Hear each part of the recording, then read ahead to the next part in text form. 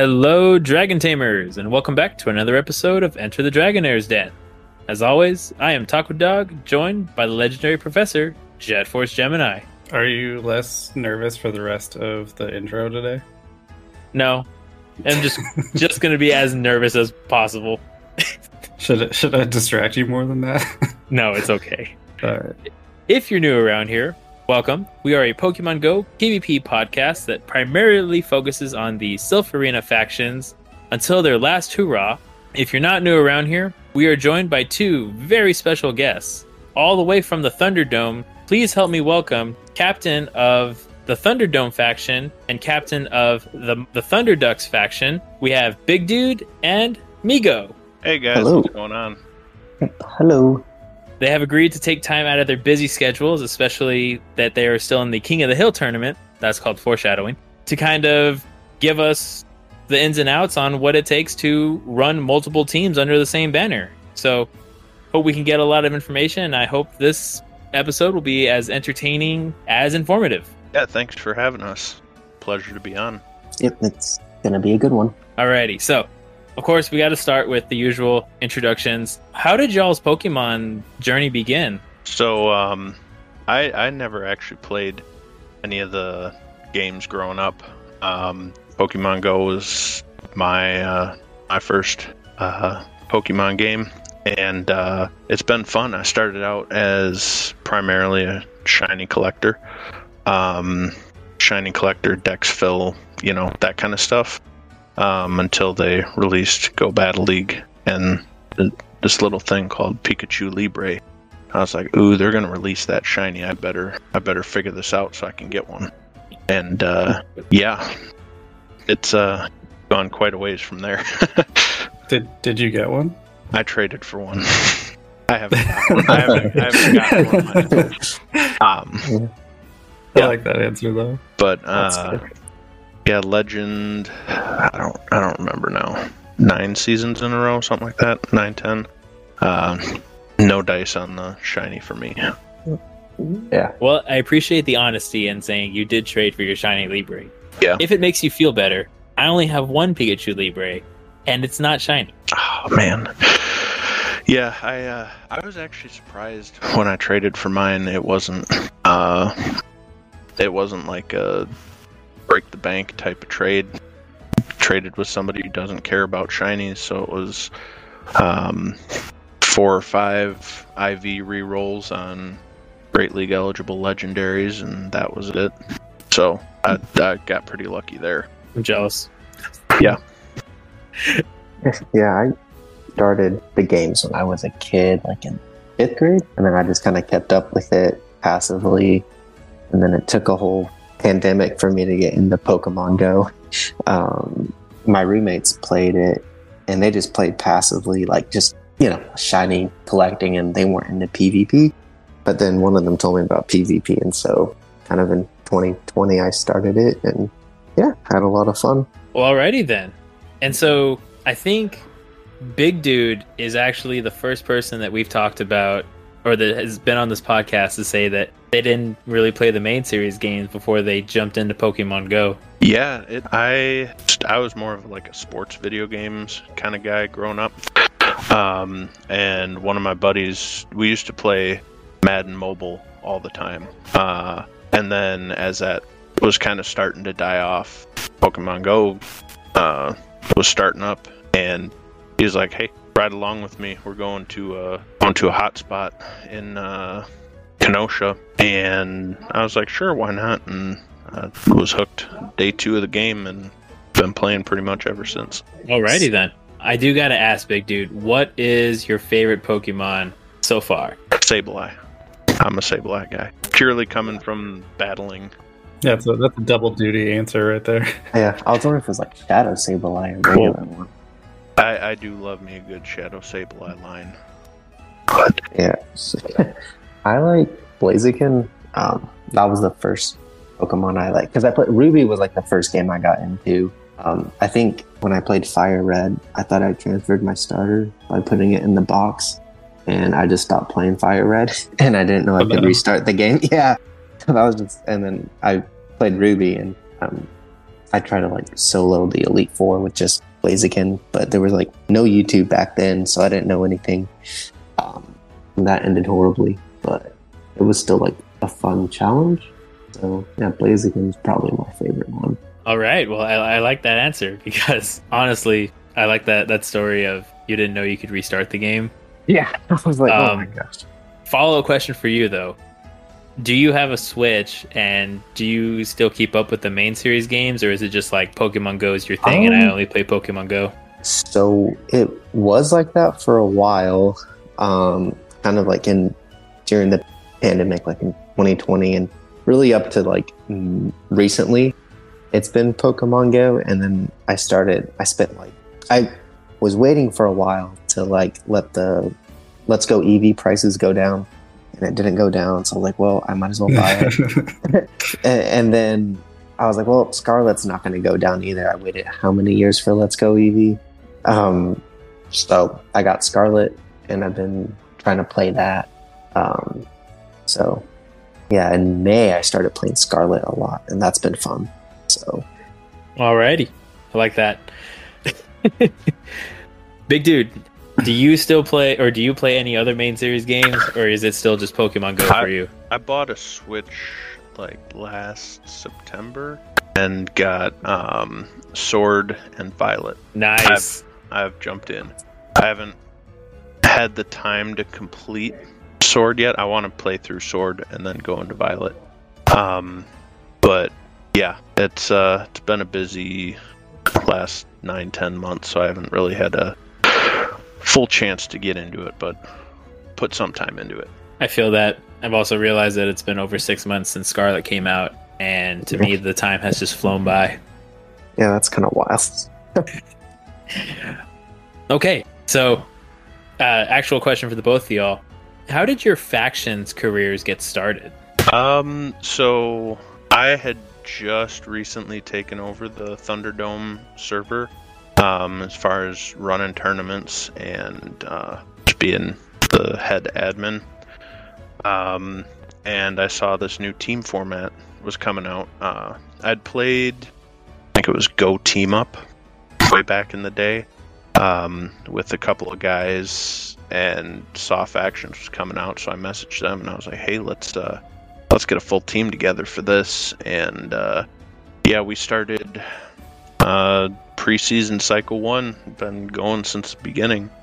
It's been a blast. There's been quite a bit of turnover. I think we're down to 3 guys left from the original team, so it's a churn, but it's been fun. Now, when you say turnover, does that include the teams that split off and made their own, or is it just like they kind of retired and you had to recruit to fill those shoes? Retirement, taking time off, as has been most of it. Let's see.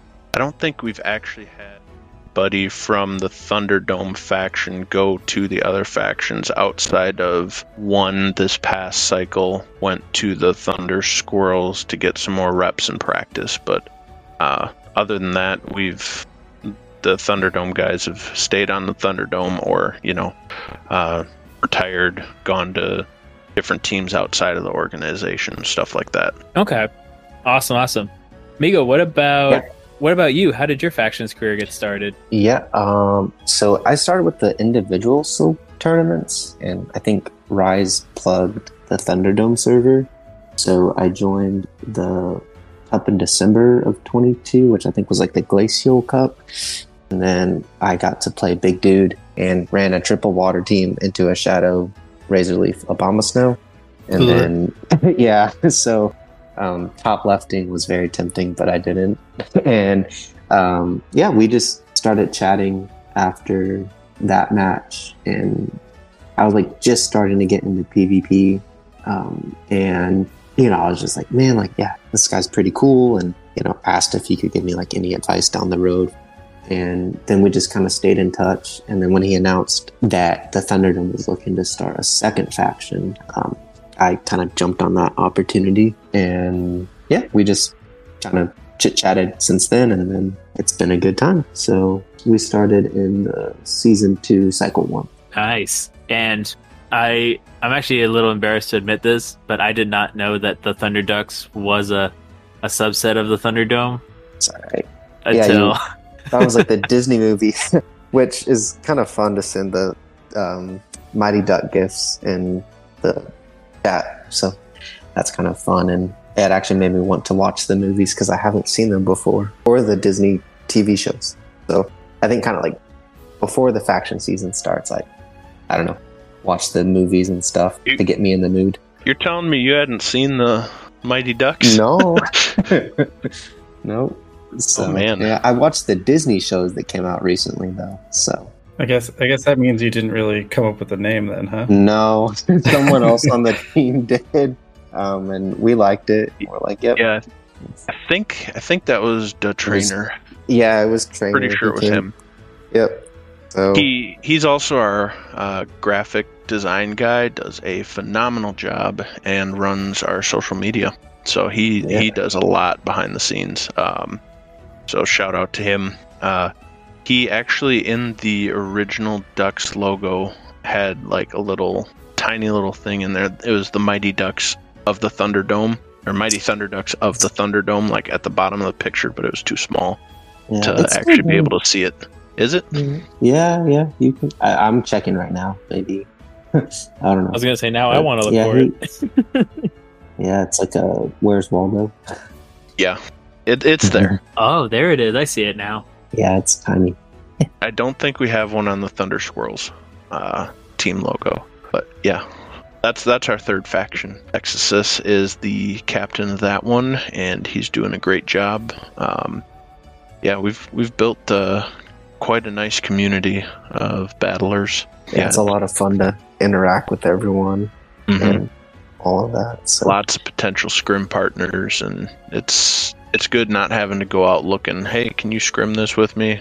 I haven't talked to you since played you like 2 tournaments ago. Why are you asking me? Type of thing, you know? That definitely sounds like a big plus. So, sorry. Like with Ultra League, like with Ultra League and Master League too, it's like nice to have those resources available and all of that to find script partners for. Yeah, definitely. I will be the first one to say, like, our Master League players, I send them, they'll go look for like Master League themed tournaments on Sylph to kind of like get some practice in for what they kind of feel like they want to do when the start of the cycle goes on, which I find that is pretty cool. But like for you guys to have your own in-house, what's the word I'm looking for? You guys to have your in-house scrim partners kind of, I think would give you guys a good advantage over some of the competitions, no? Oh yeah, totally. We've got, I think, 4 guys who can play Master League right now, and I'm kind of working on trying to get some so I can give scrims and fill in case the Thunderdome's Master League guy ever needs a week off, because we don't have a backup right now. So yeah, I would have to be the emergency fill-in trying to get them on. Yeah. But it is really nice having 4 guys who can scrim Master League together. Gotcha. Well, it is the summertime, so I know vacations are looming around the corner. Yeah, we've had quite a few sub requests for Thunderdome so far in King of the Hill, and thankfully we have the depth to be able to move players around. Awesome. That is definitely really good. So you guys have kind of touched on this a little bit earlier. I do kind of have to, I'm going to go back to it as well. How did the idea of multiple factions come into play? Because I know, Big Dude, you said that you did have a lot of turnover over the time in factions. Why would you want to start like another faction if you wanted to kind of shore up the Thunderdome team first and foremost? So the reason I wanted to start a new faction was I kept getting this turnover, and every cycle I was like, man, I gotta go find somebody. I don't know who to ask. I don't know who to reach out to. And I saw some other teams were kind of starting to get, like a second team together. And I was like, that would be a lot easier to be able to, pull from people you already know. You get a chance to see how well they play, how talented they are, and how well they work together. So I was like, man, starting up a second team, that'd be really easy to, pull from for the Thunderdome when we have turnover. And keep some of the very talented battlers on the server in-house instead of watching them join up with other factions. But that all kind of went down the toilet, honestly, when the Thunderducks had to, go and promote, and then it's like, okay, I've actually got another faction that is competing, and I can't just go pulling from them. I can't just go screwing up the mojo that's going on. But yeah, expanding the Thunderdome community has been a very positive thing. I still will recruit outside of the community when we do have spots, because there's a lot of good cohesion on the Thunderducks and the Thunder Squirrels. So I don't like pulling from other teams, especially when it could just throw everything off. I really like to keep those strong cores together. Gotcha. All right. That and Migo told me no touch. You can't pull guys from my team. He jokes around. Yeah, he jokes around with me. I'm like, well, yeah. I don't know. Yeah, next cycle I want to pull this guy and this guy and this guy, and but no, it's all in good fun. I don't want to screw up the mojo. Yeah, it's nice to have all that networking. Mm-hmm. So that's why you started the Thunder Squirrels, so you can pull from them. So because Migo kept saying no touchy. Yeah, partially. We've had some good talent development going on in the Thunder Squirrels. I'm very happy with the progress that team has made. So we actually did pull one from the first Thunder Squirrels cycle to Thunderdome. 17 Alpal has come on board for us. So yeah, Vindexus didn't tell me no touch, so I took one. Yeah. Now, with that being said, Thunder Squirrels came at the start of Cycle 4, correct? I believe it was Cycle 3. 3. Okay. Yeah, it was Cycle 3. Yeah. Okay, because I was going to ask, so did you just pull from them just for your bout in King of the Hill if it was at the end of Cycle 4? But now that I realize that, it's like, oh, so they battled with you a whole cycle and then jumped in for King of the Hill as well. Yeah. They had 2 cycles under their belt, and then... Well, Alpal, I actually pulled to Thunderdome for Cycle 4. He battled Cycle 3 on the Squirrels and came up to Dome. Nighttime Clasher came up to Dome for Cycle 4 as well. We had a little... we wanted one of our Dome guys to get some more reps in Open Great League to kind of be able to cover when our typical OGL guy... took off, so he went to the Thunder Squirrels for a cycle and came back for King of the Hill. Gotcha. It is nice being able to shuffle guys around. If you want somebody to work on something, you can send him where he's going to get more reps. Like if you're an alternate, you're not going to be playing every week, but I can send him to the Thunder Squirrels to be the every week starter in Great League and get a lot of good reps. So that's a positive there. Especially putting them back in that gauntlet would definitely, putting them in that craziness that is Open tier. It's you get some very good reps down there. That's for sure. Definitely. Or you can just go through an entire gauntlet and somehow make a third place at the end of your very first cycle. Yeah. Oh, yeah. That was. Yeah, there was quite a bit of complaining about the scheduling and all that for the Ducks, but I've been very proud of what Migo and team have done since. You guys have promoted every single cycle, right, Migo? Yeah, we got top 4 in Open and Iron, and then 4th in Open and Iron, and then 3rd in Bronze and Copper, or Copper and Bronze. Yeah. So. Yeah, that's been really nice to kind of see that growth develop since Cycle 1. Yeah, MJ was throwing a little shade there, and in between Cycle 1 and Cycle 2, he's like, "Yeah, I don't know. These Thunder Squirrels, they had a bye in Open, And I don't think they're going to be able to hang getting the promotion. And yeah, you guys did. Yeah, I was really happy about that. The bye week was, we were a bit bummed about the bye. Like, man, we did a lot of off-season scrims, and that was one nice thing about having the Thunderdome as a good resource, is that they know other factions that we can do off-season scrims with, and so we kind of got a lot of good guidance before season 2 to just kind of learn the ropes.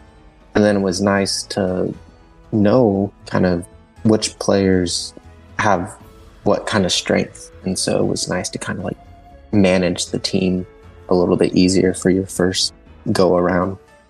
So that was another kind of really nice thing about having the Thunderdome community, just kind of helping each other out. Yeah, we had an off-season Grim server that we were part of. There were 4 teams in there, so we did a little 3-week round robin in between season 1 and season 2 to keep fresh. And that was good. We had some fierce competition. I think one of the teams in that server was Latin America Platinum or Diamond, something like that.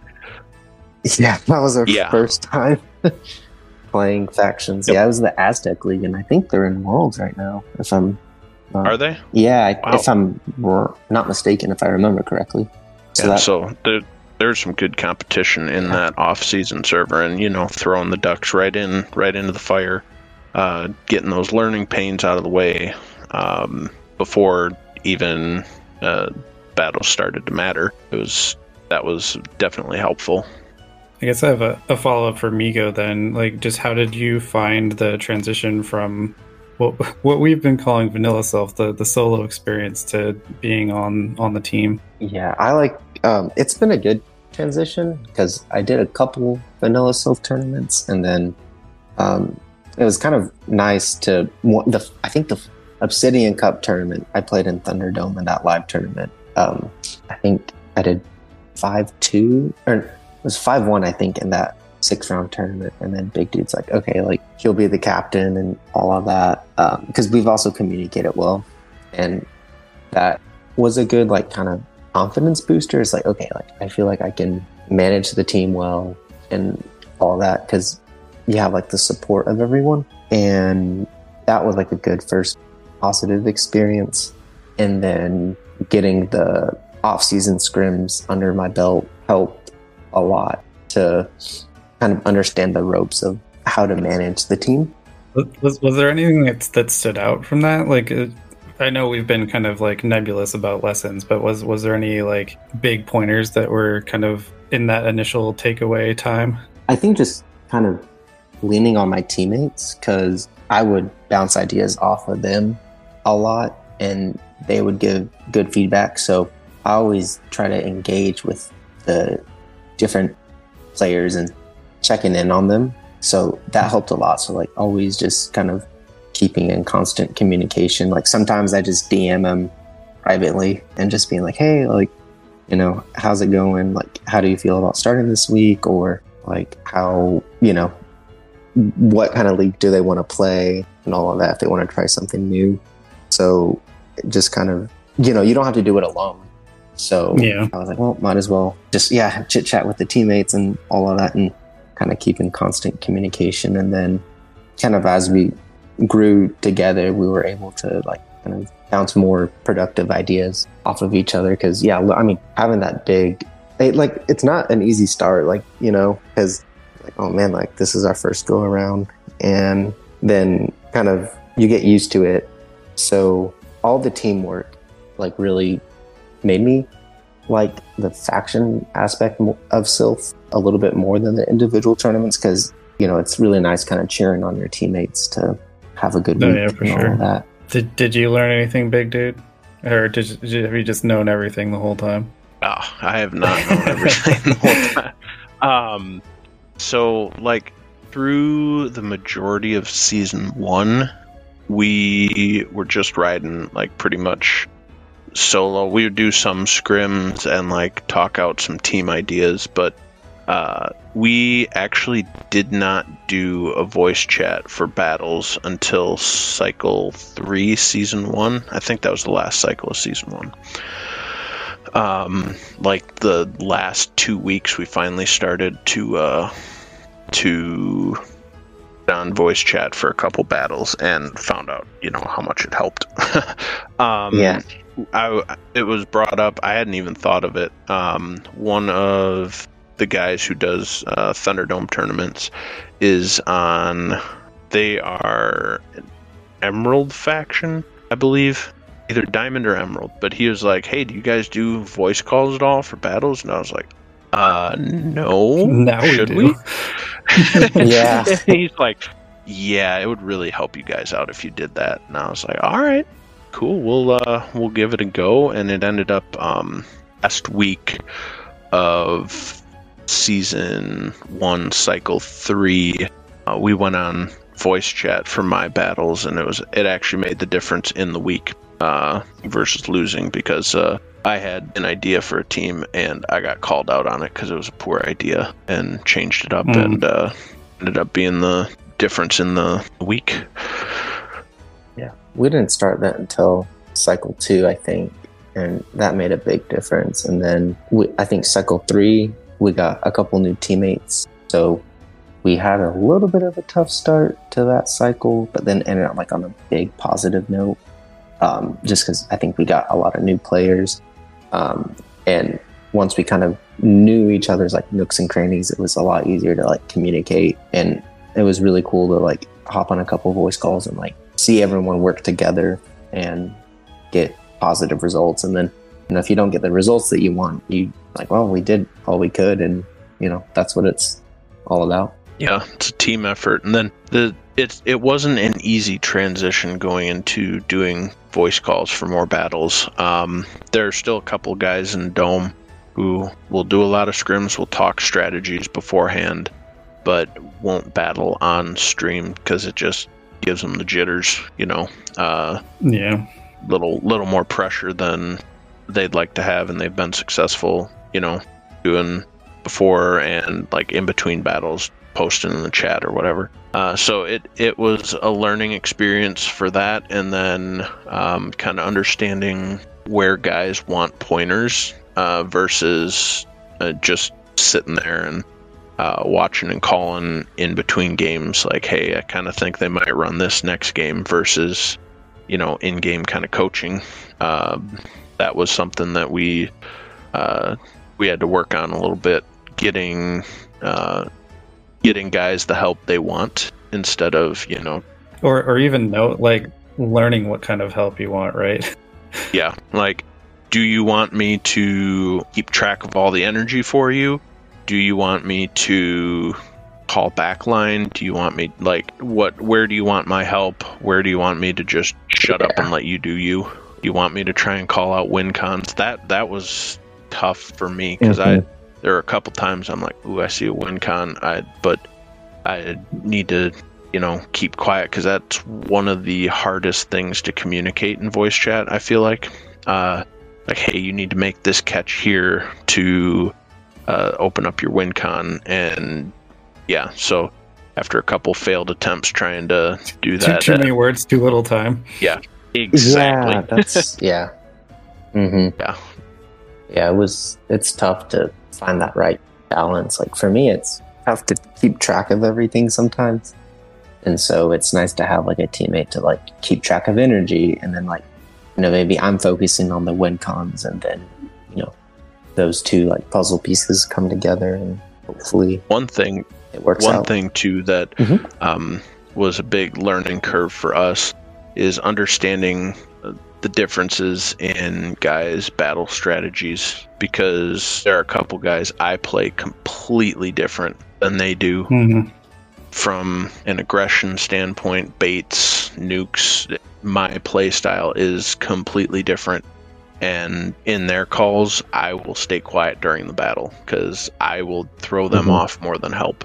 That was another big one. And then there, like when we're coaching too, we've had to say, hey, this guy's coaching for the majority of this battle. because their play style lines up better with who's battling right now. And then if you get clashing people coaching, it's just a mess. So that was another thing that we've had to learn. Yeah, I didn't really notice like the coaching aspect could be so much more than just, hey, what do I do here? Do I shield? Yeah. We have a couple guys on the Ducks that have a really good like high level understanding of the game, and they're able to coach pretty well. And so sometimes, they make some really nice calls because they have a lot of show 6 pick 3 experience, and now they're getting show 8 band 3 or band 2. Yeah. So it's nice to have kind of a couple other different like opinions, and ultimately like it's the battler's call. So all of the opinions are just like suggestions, but they're really good suggestions. Right. I mean, you guys are still, the Thunderdome is a gold tier team, and the Thunder Ducks are a bronze promoting to silver if factions can. Yeah. Gotcha. Yeah, so I'm going to call them a silver tier team. Bronze plus. Yeah. We're in limbo. That's okay. But yeah, we felt like we got a good mojo going, and then, all this Sylph news happens, and we're just like, oh, man. Yeah, it's a little depressing, but there will be something on the other side, and yeah, we'll be back. All of our factions will be back. I have not heard from anybody yet that they're not coming back, so we're definitely going to be full force into this new format when it comes out. Right. Now, actually, I'm going to kind of derail the conversation a little bit because you said that, yeah, it's taco corner. When it comes to like the future of Sylph PvP or like the faction successor, are you guys kind of going to be in the wait and see game to see like what the Gym Breakers, Project Zygarde, or the United, or I think it's Pokemon United League off the top of my head, or like are you just wanting to jump into those things while these other projects are getting started? I think we actually haven't talked about that amongst the captains, but my initial gut instinct is to kind of wait and see where other people decide to go, because if we see a ton of teams from factions start congregating, say in whatever format Zygarde puts out, then we would probably just say, hey, that's what most teams are doing,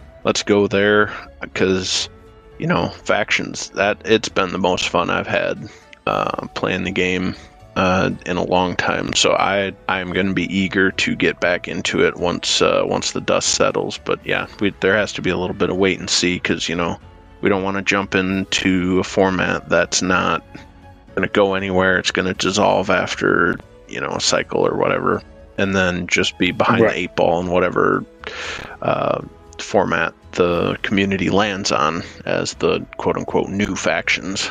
So Gotcha. I like that insight, because I know some captains are just saying, no, we're going to start our own thing with blackjack and tacos, and others are just like, we're going to twiddle our thumbs. And so I like that insight that you're saying, like, yeah, I think we're going to go ahead and wait and see, because we really don't know what's going to happen, and we're just going to have some fun with it. Then obviously you guys have the amount where if you wanted to, you guys could still like practice amongst each other and have little round robin tournaments amongst yourselves. No? Oh yeah, definitely.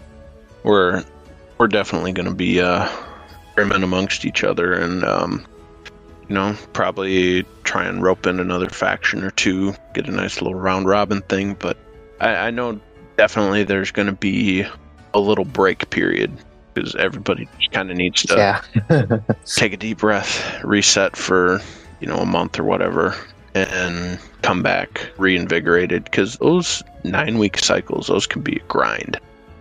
And then with Sylph having that hard end date, it was kind of a quick turnaround for King of the Hill. So yeah, I think we are definitely looking at probably at least a month-long break from actual factions format style battling. But there are some other fun things we're planning on doing. I know Migo's cooking up a little D&D action for us snap. at some point. So there's definitely going to be some team building stuff going on still.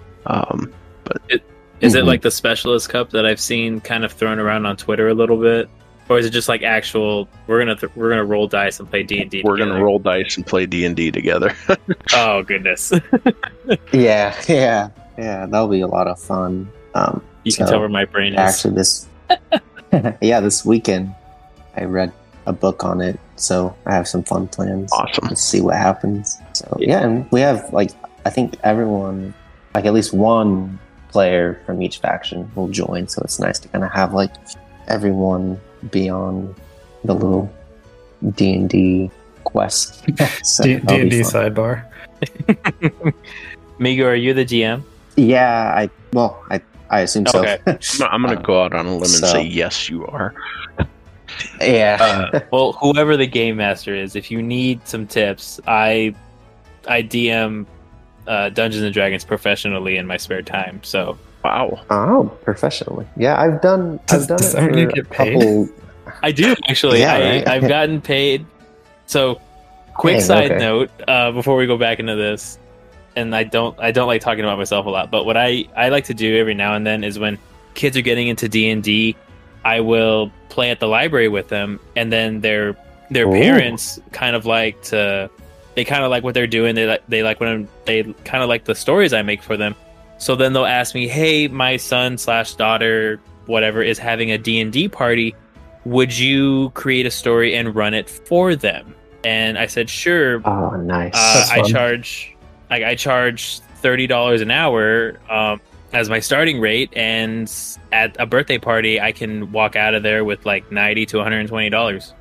That's awesome. Oh, that's awesome. Yeah. I'll have to reach out for tips and stuff. I've done it consistently for 2 years now, which is nice. At least once a month, I try to have a session with some of my friends from college and all of that.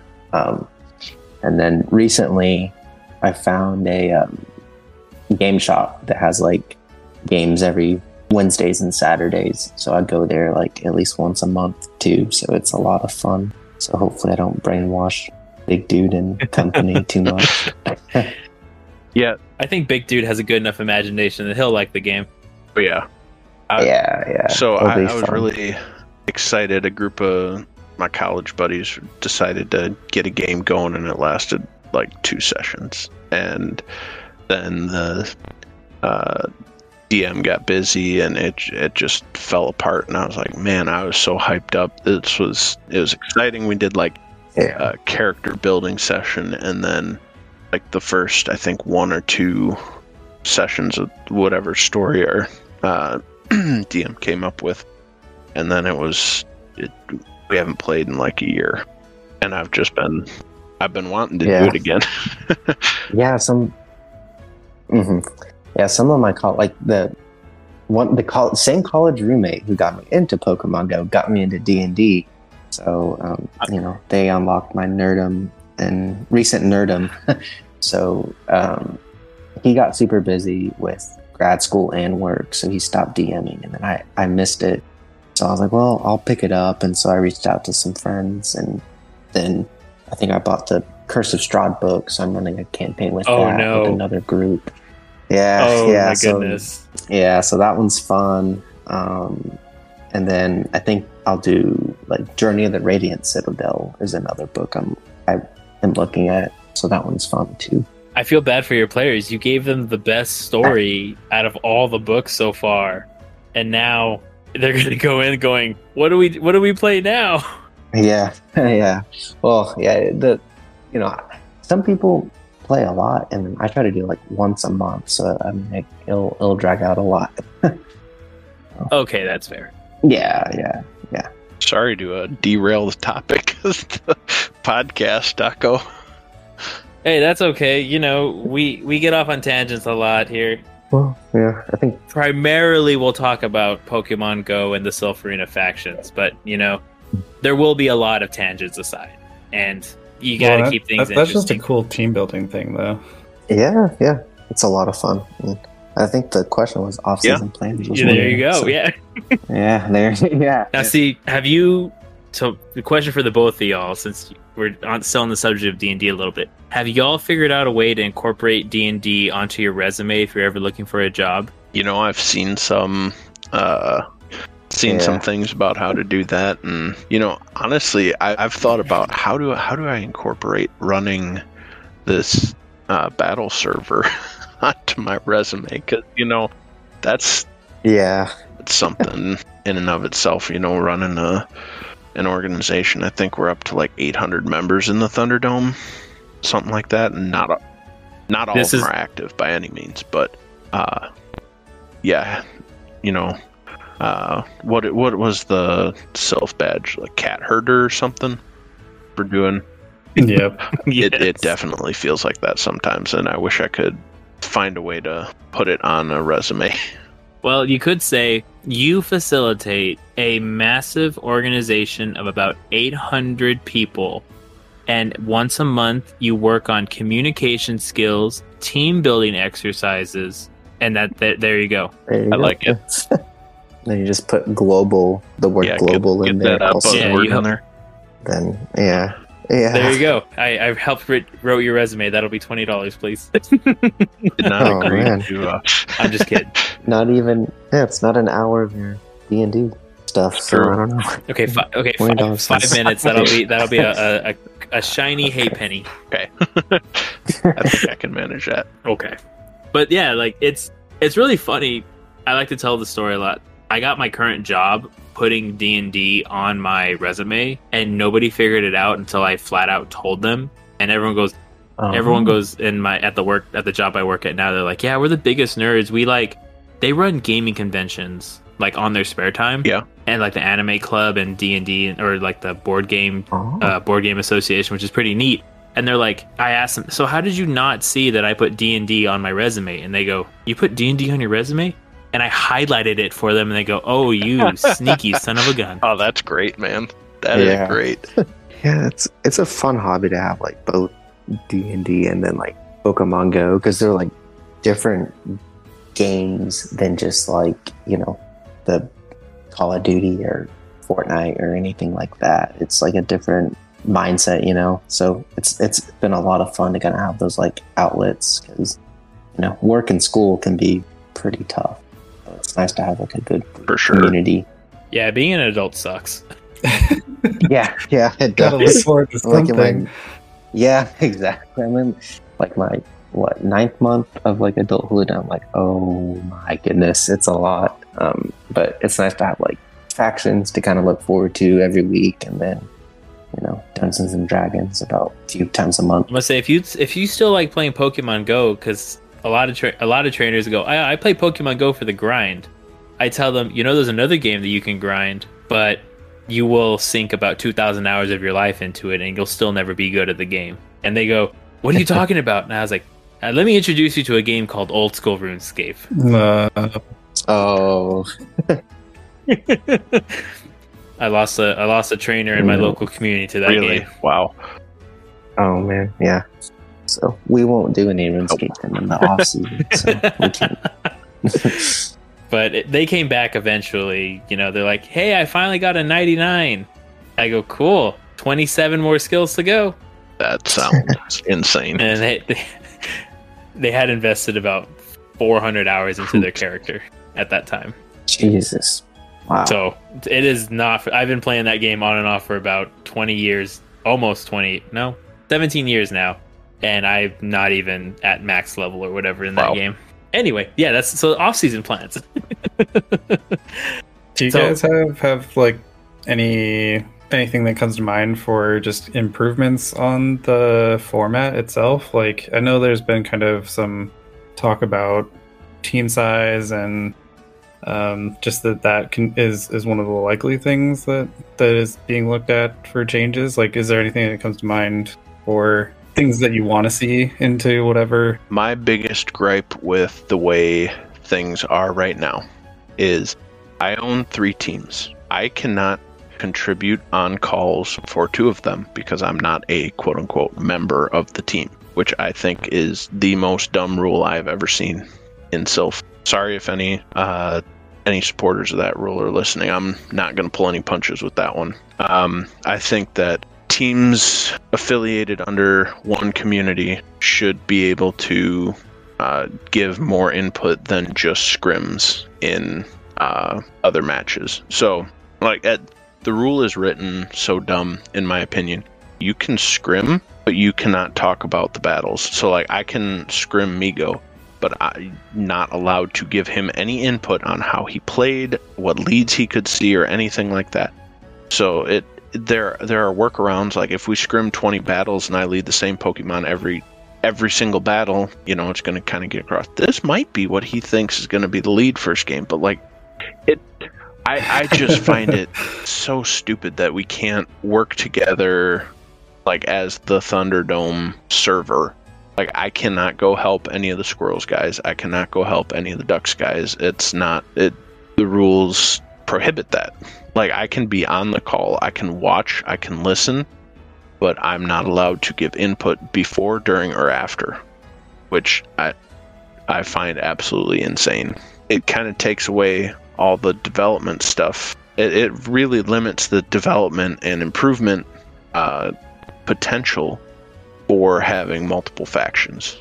Like, I can't go coach somebody on the Squirrels. I can't go sit there and help them walk through potential win cons after the fact. I just don't understand Sylph's logic with that.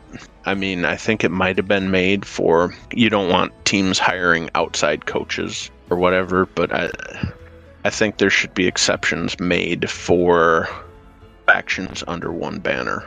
Is that like an indefinite thing too? Like, is that just to like the end of a bout, or is that an ever? I don't think there's clarity on that in the rules, but I try to just play it safe, Like, I'll watch through battles, and if there's a play I don't like or something like that, I just have to bite my tongue and keep it to myself. And it's just like, there are coachable moments here, and I can't do it. And it drives me nuts. So that is my, I will die on that hill in any talks for the next format. That is a hill I will die on. Now, actually, I'm surprised that we didn't talk about this when we were in Milwaukee, because I agree with some of your points. However, I disagree with some of your other points. The points the things I agree on is like, okay, so if you own multiple teams, then yeah, there can be some help. The only thing that I would probably give some pushback on is, we'll use my team as an example. My team is 10 people, and we don't have a B team or a C team due to, well, we have our 10 and we're happy with our 10 for the time being. So in the sense, it becomes like 10 on 10 or 9v9 because everyone's coaching that one trainer. If there happen to be more players, like, say, I'll pick on Thunderdome, like Thunderdome's A and B team are helping out the C team when the Thunder Squirrels opponent is like a one team operation with just those 10 trainers. It's essentially kind of like a 3 brains versus 1 brain type of thing, which is what I think Sylph was trying to do until you had teams like Northeast Battlers have 47 different types of teams in all the tiers, and then the SoCal Swablu team go up to, I think they're 4th or 5th team. I believe they're at 4. Okay. So like in that instance, I can kind of understand like the reasoning for that rule. I do think the words on it could be worded a little bit more clearly. And like, I do agree, like when you said there needs to be some sort of change, I would personally think that like you can train, like when I think there should be more time between when the metas get announced versus when the cycles begin, because I would be like, okay, so here's what the meta could look like. Here's what new moves could look like. Here's some win cons you can do. And then have the owner of the team either help the captains out if they're brand new, like show them how to or show them the admin side of things, but try to be more hands off and let the captains kind of run their own thing in their, what's the word? On their factions. Because otherwise it's just, you might be the captain of the Thunderdome, but you're also the captain of the Thunder Ducks and the Thunder So Squirrels. Interesting thing with that. Being the owner, I can do captain duties for those teams. Like, that's allowed in the sense that I can. There are options for me to submit disputes for the Thunder Squirrels and Thunder Ducks. I can change the lineups, and yeah, there are limited duties that I can perform. But the way I read the rule, it's specifically I cannot help with battles or team building. And that I still don't necessarily agree with that prohibiting that. One counterpoint to what you brought up with like Northeast Battlers and their 50 different teams, there's diminishing returns on how many teams you can have and input into like a single set of battles. Because once you start getting more than like 2 or 3 people on a call giving input, it just all breaks down, and you can only scrim so many times.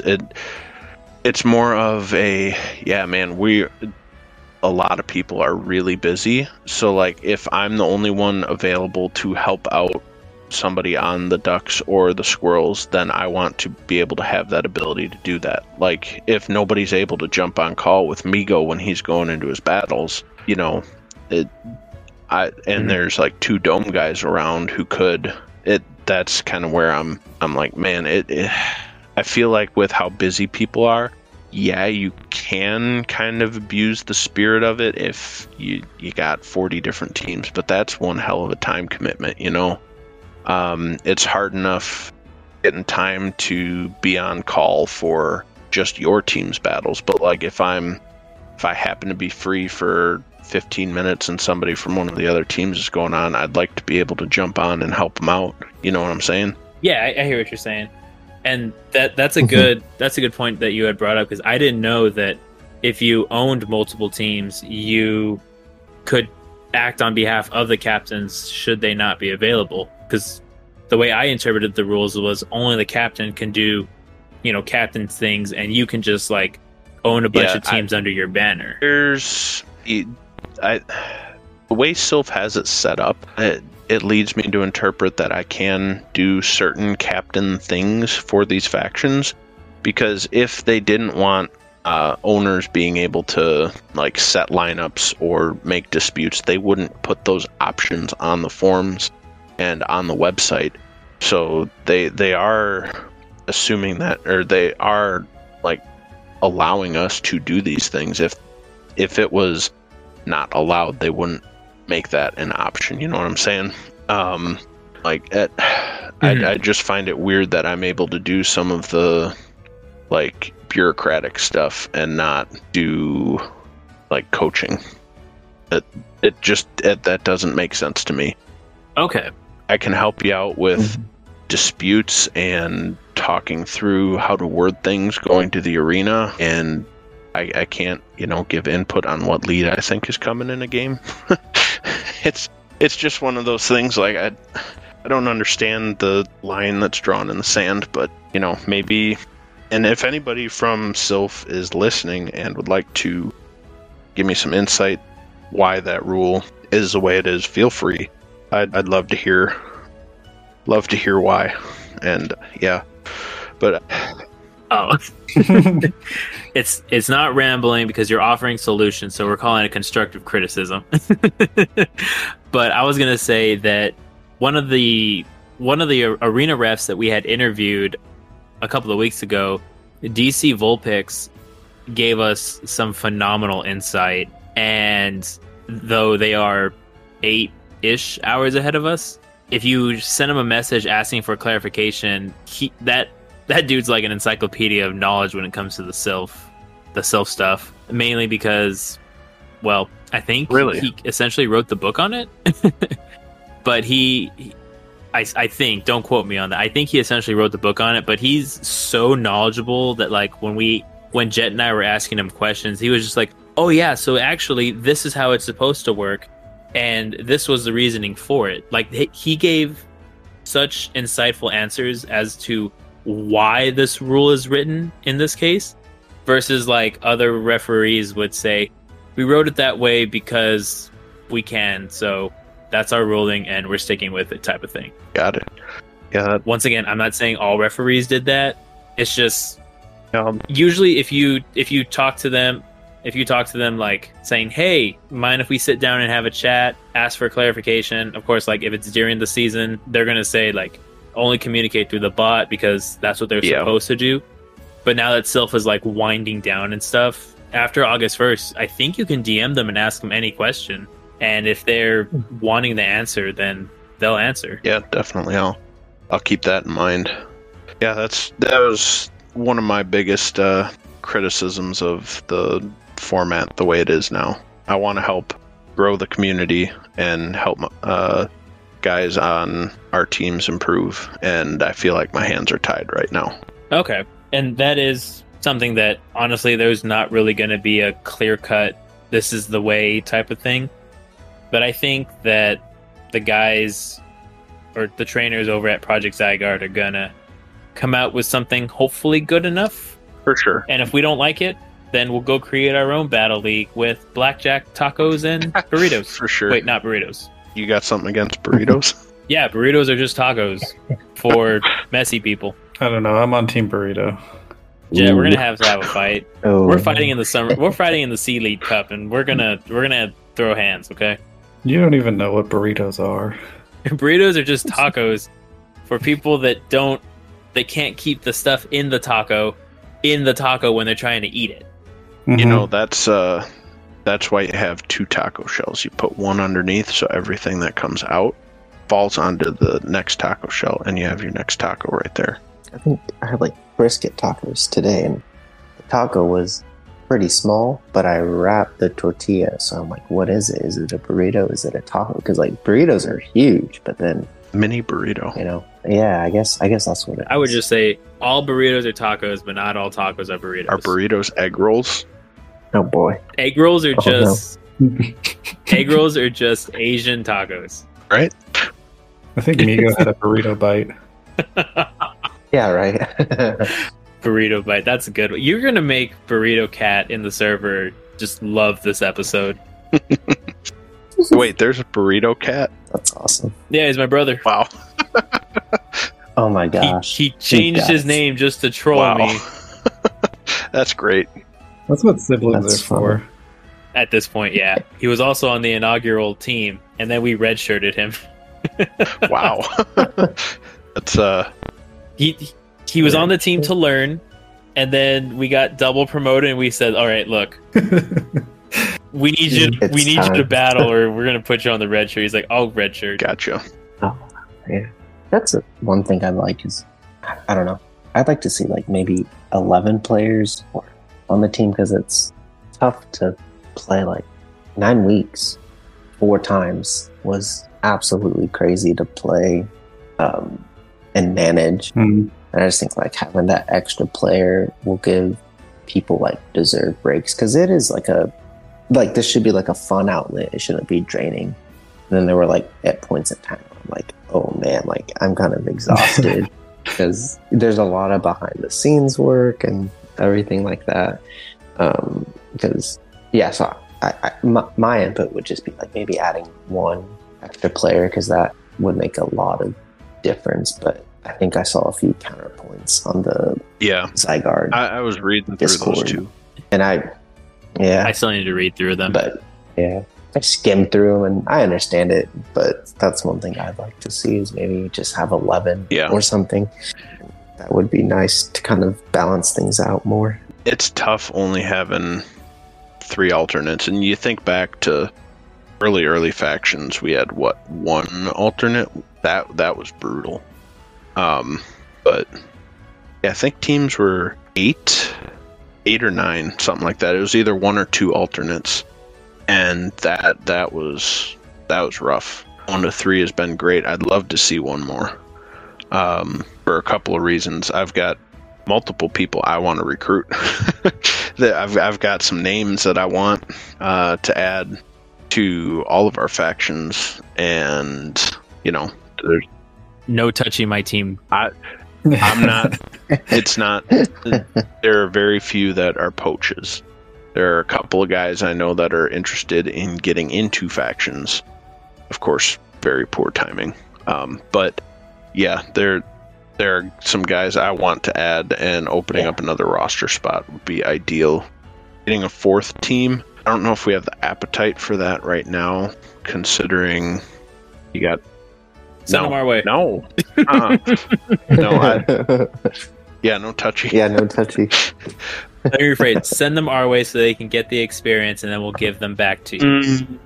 I was actually in when the faction was first starting. There was a one of the captains from one of the upper teams was saying, "Hey, do you need like some help? We'll send some guys your way on the condition of when we start our new team, we're going to take them back." And I said, as much as I would love to do that, we want to try to recruit in-house first, but we'll keep your offer on the table. That's how you get affiliated with somebody else. That's how, some of these organizations form. But that's how you network. I know there was that's one huge. team that one of our original Dome guys left for, is one of the Northeast teams. The Bastiodons, Inglorious Bastiodons, was like one of his local team, and he left to go back to the local team. And I'm like, after seeing they went and affiliated with NEB, I'm like, hey, why didn't you guys affiliate with us? I would have taken another team under the Thunderdome umbrella. But yeah, he said that he went back and then they decided to affiliate after, and I was like, man, missed opportunity. Yeah. That's what's nice is like, I got to know some people from like the Go Ottawa server, and then I was able to kind of bring them over to the Thunderdome, and that was a lot of fun to kind of just have some people that like kind of merge the two communities that I got to be a part of. And yeah, so Migo actually, me go recruiting from his team, but he gave us quite a stellar player in our new Great League specialist, C-Chen Foray. He is a monster. Okay. And Migo, I was looking to add somebody to Dome, and I was like, man, I'm kind of at a loss right now. This was 2 cycles ago, and I'm like, not really sure who I want to add. And Migo's like, oh, Ray's usually pretty good. Leaderboard, first page leaderboard guy. And I was like, yes, please. Gladly. And he's been doing good. Yeah, so I joke with him. I'm like, well, if you want this player, I want Ray. Yeah, a little joking about trades and whatnot. But Ray's been great. He's posted, I think, a 2.0 win rate for us in his battles. So stellar ad. And shout out to Migo for that. When you said 2.0, I was thinking 2% for a second. I was going to say, big dude, 2% is not that good. That's like my numbers of win rate. No, he's albeit small sample size, he's got the second best win rate on the team, and I think potentially the tied for second or third best in the server. I don't remember what Jello's win rate is, but it's like, I checked it. It's like 66 or something. He's Louise. Because he's been like it.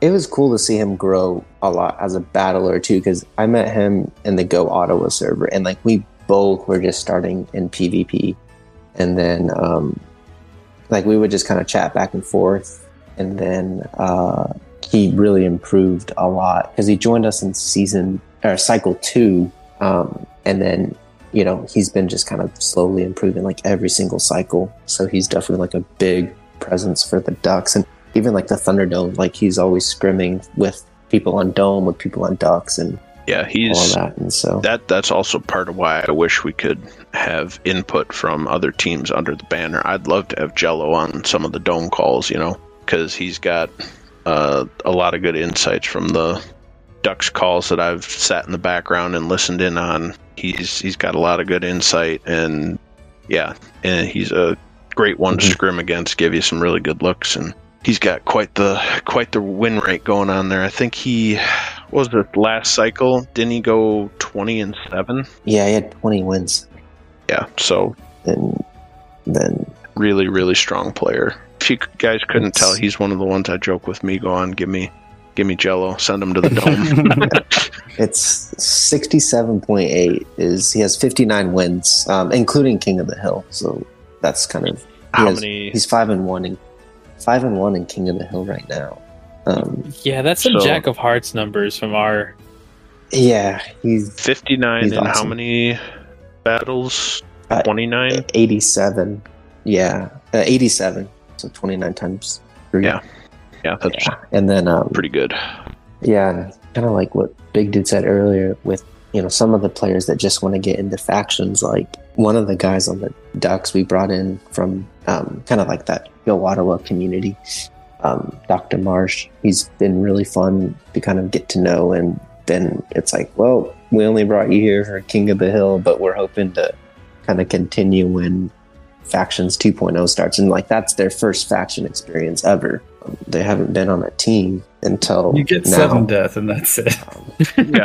Yeah, exactly. No And pressure. His first game, we had like a 20-minute dispute, and I was just like, oh my gosh, like this is, and like I mean, it was valid because there was like a lot of busyness going on and all of that, and so it was just, and I think Fresno was going on too, so there was kind of a lot of that busy Pokemon Go life going on. So it's like it wasn't like an ugly dispute or anything. It was just like a Was that a band? one of a those band's dispute?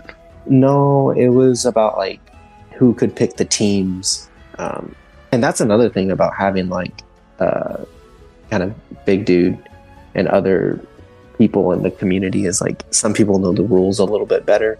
So it's like, hey, like I'm getting this question, and I can go to Big Dude as the owner, Yeah. Like and I was like, hey, like clarification on there's the like rematch this, procedure. I remember that.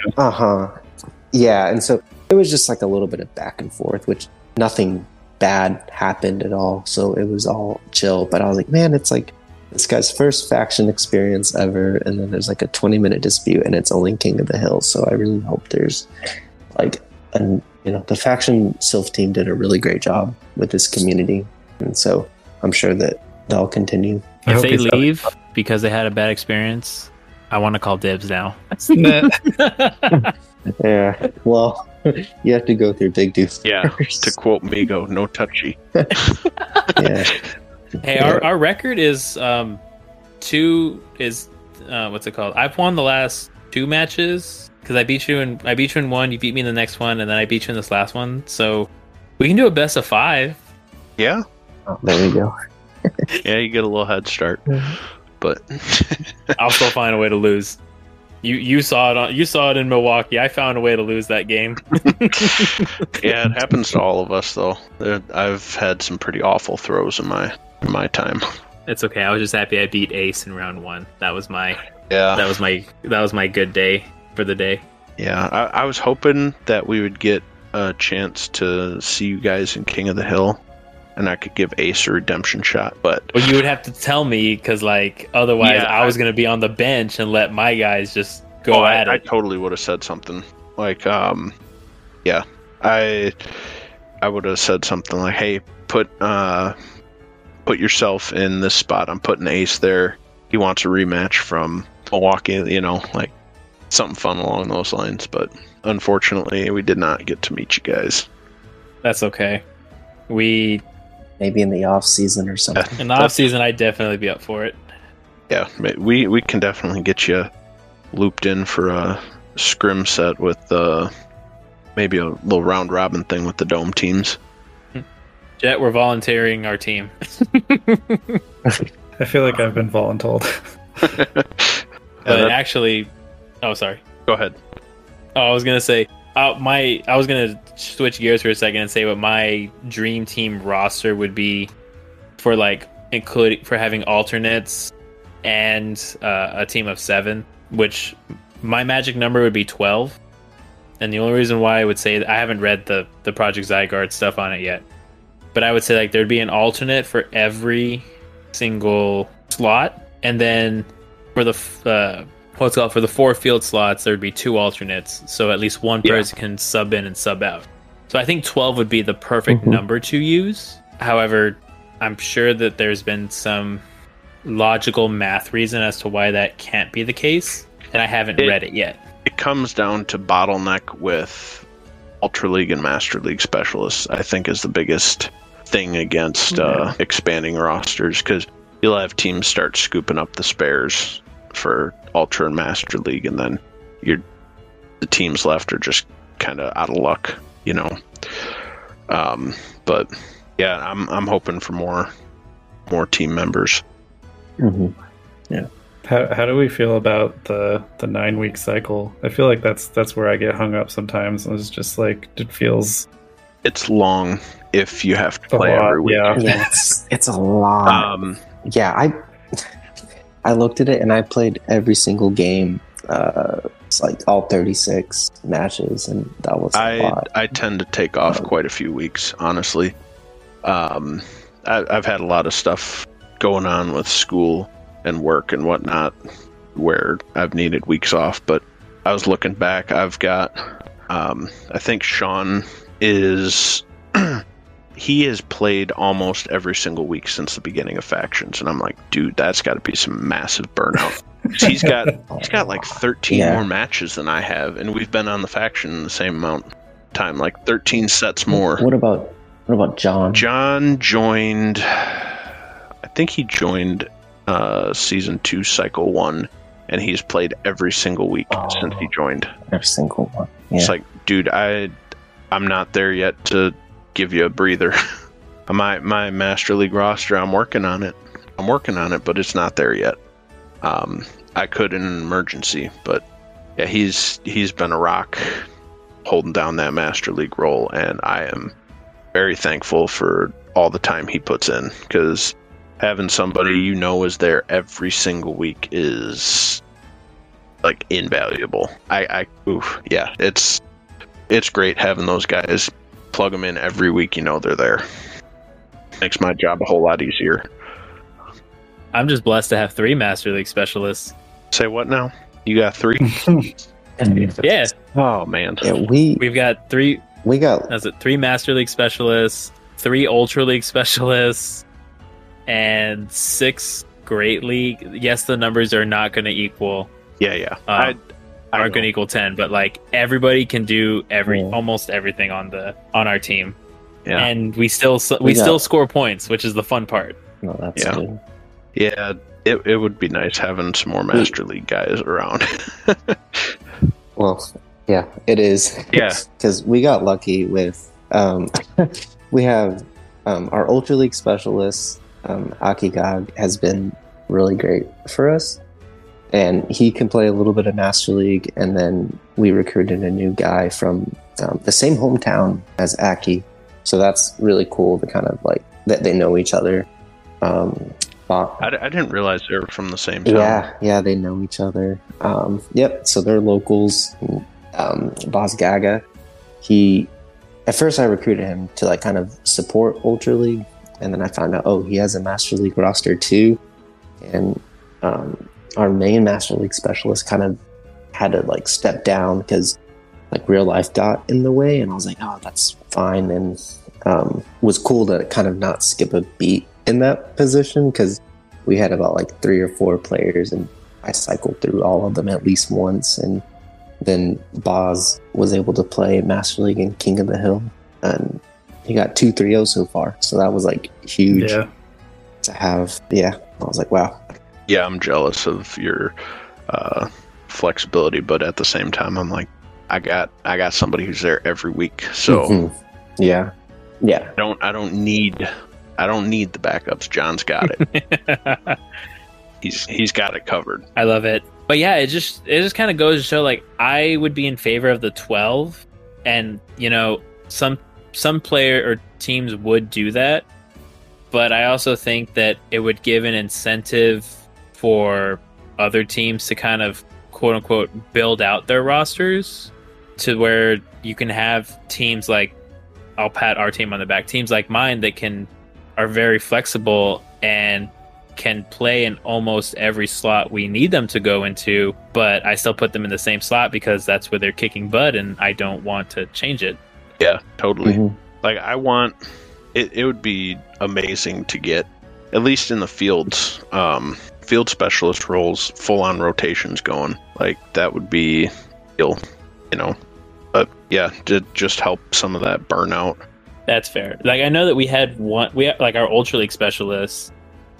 We originally had him on for the Master League when we were a member of the Angry Bottoms, and then when we formed our Dina or Don't Care team, we had him. He's like, "Do you guys want me to do Master League?" I was like, "Well, what do you want to do?" He goes, "I'm fine doing Ultra League." And I was like, "Okay, we'll put you in Ultra League." And then he proceeds to have a 72% win rate throughout his time with us, and we go, I know you said you can do Master League, but we're gonna keep you there because something tells me you should stay there. Yeah, for sure. You don't want to change up that kind of mojo. 72% win rate is insane. And then we had a new guy for the Master League. He came in, and we're like, all right, so you're going to be the starting Master League. No pressure or anything. And then he proceeds to have a 68% win rate. And jeez. Just, yeah, I was just like, we got really good with just the team building parts. And then he's like, he goes, "Hey, do you want me to play Master League in the final?" I was like, "We can put you in the field." He goes, "I want the field." He's like, "Okay, what do you got?" "I got a Bonsley." And then he wins with a Bonsley. That's funny. I love that week. Yeah, great. It's fun. But yeah, so I think going back to everything, I think 12 would be the magic number to hit for factions to get that sweet spot between burning out and making sure everybody gets to play. Yeah, 12 would be nice. I said 11 just to be like, man, at least one, but one more, just please. One, yeah, right. No, I want two. Both. Yeah. I would not complain about two. Yeah, me either. That would be, and yeah, I think I saw on the poll last time I checked it, which was like maybe a week or two ago. It looks like people want 10. Unless things change. That's what the poll had. Yeah. And last I checked. I was like, oh man. Yeah, so that's why I was like, man, 11 would be. But Taco, go put something in there saying I want Where? 12. Yeah, right. See the reception.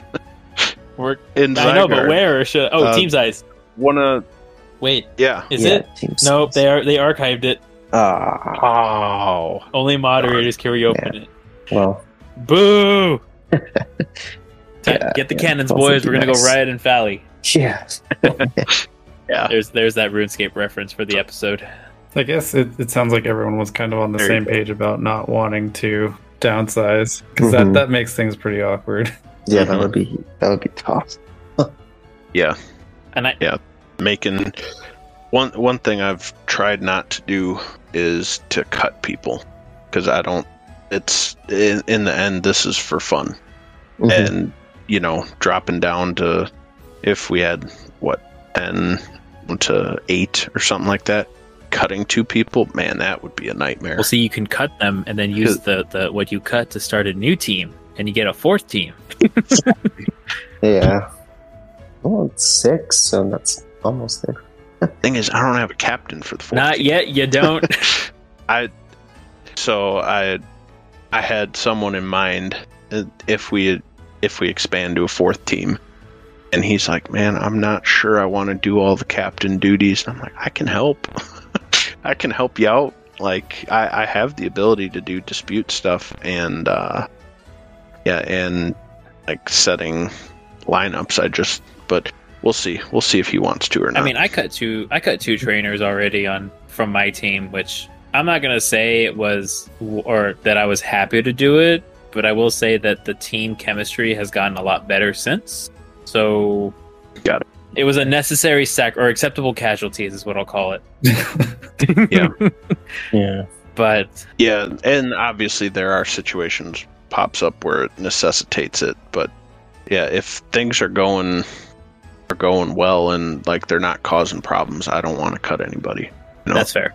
Mm-hmm. Yeah, it's been nice to kind of just have that same like consistency amongst everybody.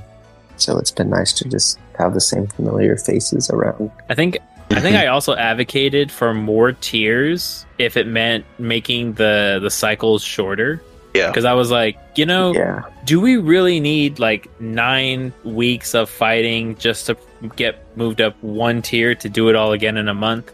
how about Yeah, we have like that's bronze 5, bronze 4, all the way to bronze 1, and then depending on your performance, you can get like double promoted that way. And then if the cycles were, I don't know, 6 weeks long, you could still fight for, you know, a month and a half and then take 2-3 weeks off and then start it all over again. And since I was gonna say, and then since the what's the word? Since the season's already 90 days, you could make the season 90 days as well and still fit. Like, you know, I'm not a mathematician, but so there's 30. Oh, go ahead. I totally agree with you. Even like maybe a 2 or 3 week break in the middle of each cycle, but then it just feels weird elongating it like that. I like that smaller tiers idea. Yeah, I like the shorter weeks, because I mean 9 weeks and then for 4 cycles, that's 36 weeks, and a year's 52. So it's like, man, you know, you're playing the game constantly, like all year round, and then to have like a month break is kind of a little bit short in my opinion. And then Right now it feels a lot like Major League Baseball, where the regular season is a massive grind. You know, I wouldn't be opposed to it feeling more like, I don't know, NFL. Not necessarily the NFL, because that might be a little too short, you know. But just finding that happy medium of the total grind and then being able to do like postseason stuff, because there's a couple of guys on the Thunderdome that are like, man, these, like, the regular season is a grind. I really like the King of the Hill format because, you know, there's a lot more at risk in one and done. You know, that excitement is enticing, and having those off-season or postseason type tournaments and whatnot is something that's attractive to them. So, you know, maybe shortening the season, doing postseason more frequently, because it's like there's that culmination, there's that, you know, light at the end of the tunnel, so to speak. Whereas, you get promoted, but it's like you go out of the tunnel and you're right back into it again. Yep. So, well, hopefully they took I will claim ownership of that idea, like, because I noticed that idea had gotten traction in one of the polls that's now closed. That like, oh, this is actually a good idea, and I go, hey, a broken clock is right twice a day. You know, I may be a professional memer and just like post IRL and poke fun in the Sylph server, but sometimes I have some good ideas. Yeah, no, it's a good idea. Yeah, I like it. I don't know about you guys, but I want to do more band formats too. Like that was one of my big takeaways just from King of the Hill, was like, why weren't we doing this the whole time?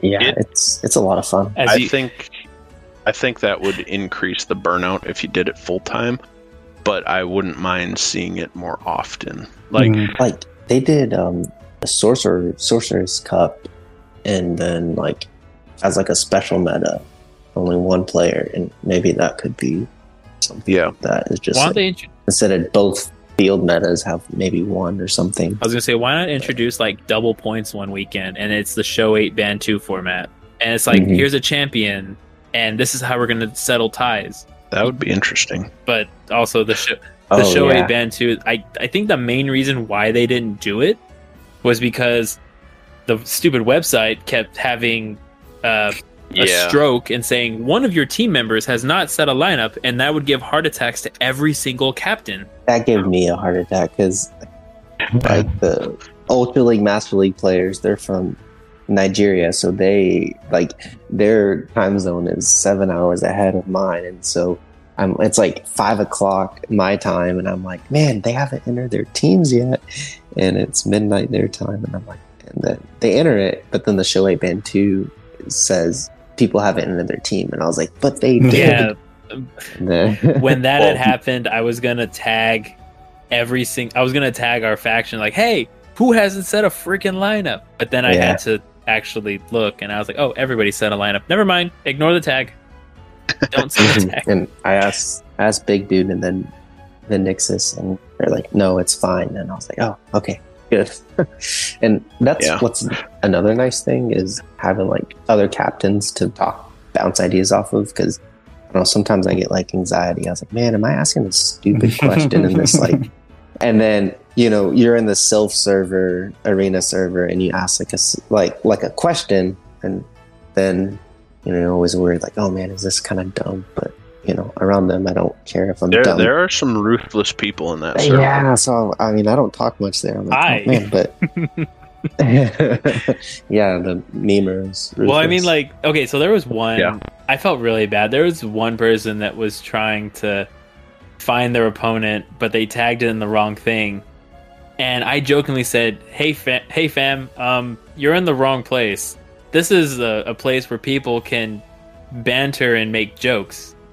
And someone's like, "Wait, really? I thought this is where we have to ask our questions." I was like, "No, you go to factions lobby for that. The NA General is my playground." Yeah. Yeah, NA General was shitpost central. 100%. That was fun. I'm sad they got rid of it before King of the Hill was even done. It's gone now. Yeah. Goodbye. RIP. But yeah. NA General was fun, but yeah, it's nice being able to help out, and you don't have to go like Migo and Vin don't have to go ask questions in there and risk getting ripped apart by somebody who just has no regard for how people feel, just completely getting berated or something. But yeah. Oh, I was gonna say, well, at least the good thing is when somebody actually asked an honest to goodness question that couldn't have been solved by like reading the rules, or they would lead with, "So I've read the rules, but I still have a question or ask for a clarification." You would have like 3, 4, 5 people that would give their answer, and then the arena referees would go, "Yeah, all of these are valid," which I absolutely loved. So like Migo, I think that like in your case, if you read the rules like where it says it, and then you like ask your question just to get like clarification, there wouldn't have been. Don't think any person would want to like berate you for doing that. Because if people did do that, we would be the first. I'm not saying we, but like the community would be the first one to call out like, "Hey, we were all new at this point, and we don't know half the stuff y'all know, and we're just trying to better each other." Mm-hmm. Like when we lost our dispute against Sparktown Boomers because it was like a well-known rule and I didn't know. But you know what? I went out to bat. I swung for the fence, and I struck out. But it's okay. Yeah. And I'm still salty at Big Dude for saying, I hope none of your disputes go your way. To this date, none of my disputes have gone my way, Big Dude. When did I say that? I don't remember saying that. The channel got deleted, but I had you. Oh, let's just gaslight Taco. That didn't happen. Yeah, that never happened, Taco. I don't know what you're talking about. It's okay. That got deleted. It's okay. It's on a podcast episode somewhere. I remember talking about it. I will go back and listen to my own episodes. When you find it, let me know, and I'll go listen to it and see if I can remember. We were just talking about the website going all funky with not having teams in, and I gotta say, Migo, I am not jealous of the cheesy experience at all. Like you that's a heart attack every single week. But he always gets it done though. So he always gets it done at like 6:50. Like, you're stressing there for 2 or 3 hours. Oh, cheesy doesn't have a team in. He doesn't have a team in. He doesn't have a team in. Oh, there he is. Thank God. Yeah. I'm not jealous of that at all. I got used to it. One of the trainers I cut would do that habitually. We wouldn't know when they were fighting. They would just come in and say, "Am I fighting this week?" We would say yes. We wouldn't hear from them until the next week. Is it and bad if I just now remember who you're talking about? Well, I mean, it's been over 4 months, so no, because I try to forget about what Cycle 3 was, and my glorious win rate went from like 68% to like 40% because I refused to do anything but Ember because someone had to do it. What do you mean had to? Ember is one of the best Sylph metas ever. Yeah, Ember. I'm really trying hard not to throw something. My favorite was Guardian Cup in February 2022, and then no one liked it, and I was like, Oh, okay. I thought that one was decent. I didn't get to play that. Yeah, that one was fun. That was season think 1, right? No, that was season 3. That was Yeah, February. in solo self. Oh, Yeah. oh, I love that. not Yeah, faction. yeah. Sorry, we're Yeah. talking. We went to vanilla. Okay. See, I liked Guardian. I think the only one I that didn't one like was fun. was the brawler one, where they had to like choose weight classes. It Yeah, that Oh, one. yeah. it Weird. seemed too hard for me to figure out, so I sat out that week. That was my first one ever, too. Because I started solo self in November 2022. Uh, I think that was Brawl. You mean 2021, right? yeah, 21 was Not brawler. 2022. Oh, then I might be mistaken. What was that? I think my favorite Sylph Cup. I'm between Ember and Obsidian. I loved both of those. Ooh. I like Nemesis. Obsidian was fun too. I Remind me of Nemesis. Was that the one? Flygon, Roserade, I Flygon, love- Roserade, oh, Noctowl, Walrein. that was in my top 3. Yeah. Yeah, I love that. I think that was the best month of Vanilla Sylph I've ever had. Same. I didn't drop. And- Actually, no, that's a lie. I did drop a game, but I swept 2 tournaments, and then I took second because I lost 1 game in another tournament. But Flygon was my MVP because everybody was like, "Oh, why are you not running Earth Power? Earth Power is so much better." I said, "Because Earthquake went burr, and you just lost your wall ring, so there." That's funny. I let's see that meta. I want to say I went something like 16-3. I had a monster month, and even I was invited to the Sylph Showdown that month, which was the live tournament with like the top 120 something, or no, it was top 250 in the world get invites, and I think only like 70 people played or something like that. But I ended up going, not even 70, because it was only a 6-rounder. I ended up going 5-1 and getting a Continentals invite out of that. Because that meta, I killed with Flygon in that meta. I love that meta. That was probably the most fun I've ever had in vanilla, was that meta. The fun part was Flygon was still considered spice during that meta. I know. Like, why is nobody running this? It kills. I almost built one too. Nobody respects Flygon. And you know what? Flygon is just 1 or 2 moves from being the king of Open Great League. And I've been saying that for months, and I will continue to say it. I'm Jet, still I will die on recovering this hill. from someone What else moves saying does it Flygon. need? Breaking Like, Swipe. what? Oh, God. Give Oh, it Breaking God. Swipe. And just to, put up more of a fight against Metachem, give it Shadow Claw as well. Oh, good Lord. Shadow Oh, Claw, God. Breaking Swipe, Flygon. Do you even need Earth Power at that point? You could get away with Earthquake, and you could beat all the Ugh. steals that isn't named Skarmory, and you will be the top dragon, as long as it's not named Haxorus. Wow. There's a lot that of would be asterisks something. on this conversation. Yeah, there are. But Sorry. I remember there was in that meta, there was one battle. I had 3 1 HP in a dream moments in the same battle to win it. I think it was. Like, Yeah, I remember you showing me those, and I was like, "What in the world?" Yeah. that was wild. yeah, Yeah, like I had the worst possible alignment I could have. I led Walrein into Crustle, and then That's not too Yo. bad. Was it SmackDown? He ended up letting it go. Oh, okay, then yeah, yes. it's a little trickier. Yeah, and he had Frostlass, and shoot, what was the other one he had back? Drapion. I ended up getting my Galv tanked Frostlass Avalanche to get off a discharge to pull the last shield. Flygon was able to get off a Dragon Claw on CMP no, it was not on CMP. One before CMP with Frostlass, and then get off a Dragon Tail or Dragon Claw. Sorry, not Dragon Tail. Dragon Claw off on Drapion with 1 HP on the CMP tie, and it was insane. And that was for sweeping a tournament too. So high stakes battle, and it was just a miracle. I don't know how I managed to pull that one off, but that one was fun. I remember that battle. it was on the Thunderdome, right? That you swept it. Yeah, that was against Was that like your OG player? Player one. Every time I battle him, it's a freaking dogfight. There are a couple guys that, like, every time we battle, it's really super close.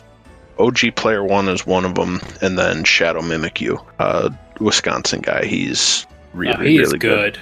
He's really, really good. Yeah, he won. He was top 8. I think he won in Milwaukee. Mm-hmm. Yeah, and then in the regionals last year in Sylph, I think he won it, right? In the Thunderdome? Yeah. Yes, I think so. Yeah, he bodied me. He's a monster. And it seems like every time we battle, it's super tight. Like, one fast move, 1 HP, CMP tie, deciding every battle. He's a phenomenal battler. Glad I got to meet him in Milwaukee. And yeah, there are a couple of those dudes where it's just like, man, every time we go, it's going to be a fight. I played him and Hot Pocket in Nemesis for one of the New Mexico tournaments. Oof. That was fun. Jeez. Brutal. It was a gauntlet. Those were my 2 losses. Understandable. Yeah, Nemesis was fun. I think I got Ace. That was like the first time I got Ace, which was I think cool. we talked team building quite a bit for that one, didn't we? Yeah, because that was a goal of mine. And you recommended Flygon, but I didn't have one built, or I didn't have like an elite TM or something. And I was like, well, I'm gonna go looking back. Yeah, Nemesis, Flygon, Noctowl, Walrein, Roserade, and Lantern. And then I put what's it called? And then I put Fortress on because I could. I can't remember what was my team for that one. I know It's on your card. Yeah, I know. I'm looking that up right now. Okay. Yeah, because I cheated so hard and just looked at my card. Yeah, it was a fun... Like, those live tournaments were a lot of fun, because it was just, like, heart-pounding battles, like, the whole time, and all of that. Yeah, let's see here. Season 3... It's Season 4. Yeah. Nemesis? Was it? Oh, yeah, you're right. Yeah.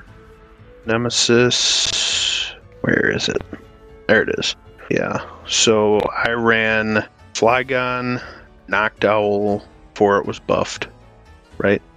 Was that before the Sky Attack buff? Yeah, it was before the Wing Attack buff, but it did have Shadow Ball at the time. Yeah. So I ran Flygon, Noctowl, Walrein before the nerf. Galv, Shadow Bee. Yeah, that was pre-nerf for Walrein. Shadow Bee and Ferrothorn. Let's see, 19-3. I was gonna say now. I went. Now that Roserade I had had Grass Knot, didn't have Leaf Storm on it. Yeah, that was before it got Leaf Storm, wasn't it? That I don't know the answer to, so I'm not gonna specify. But I remember one trainer asked me, "Why didn't you put Leaf Storm on it?" And I just answered, "Because Grass Knot did it so much better."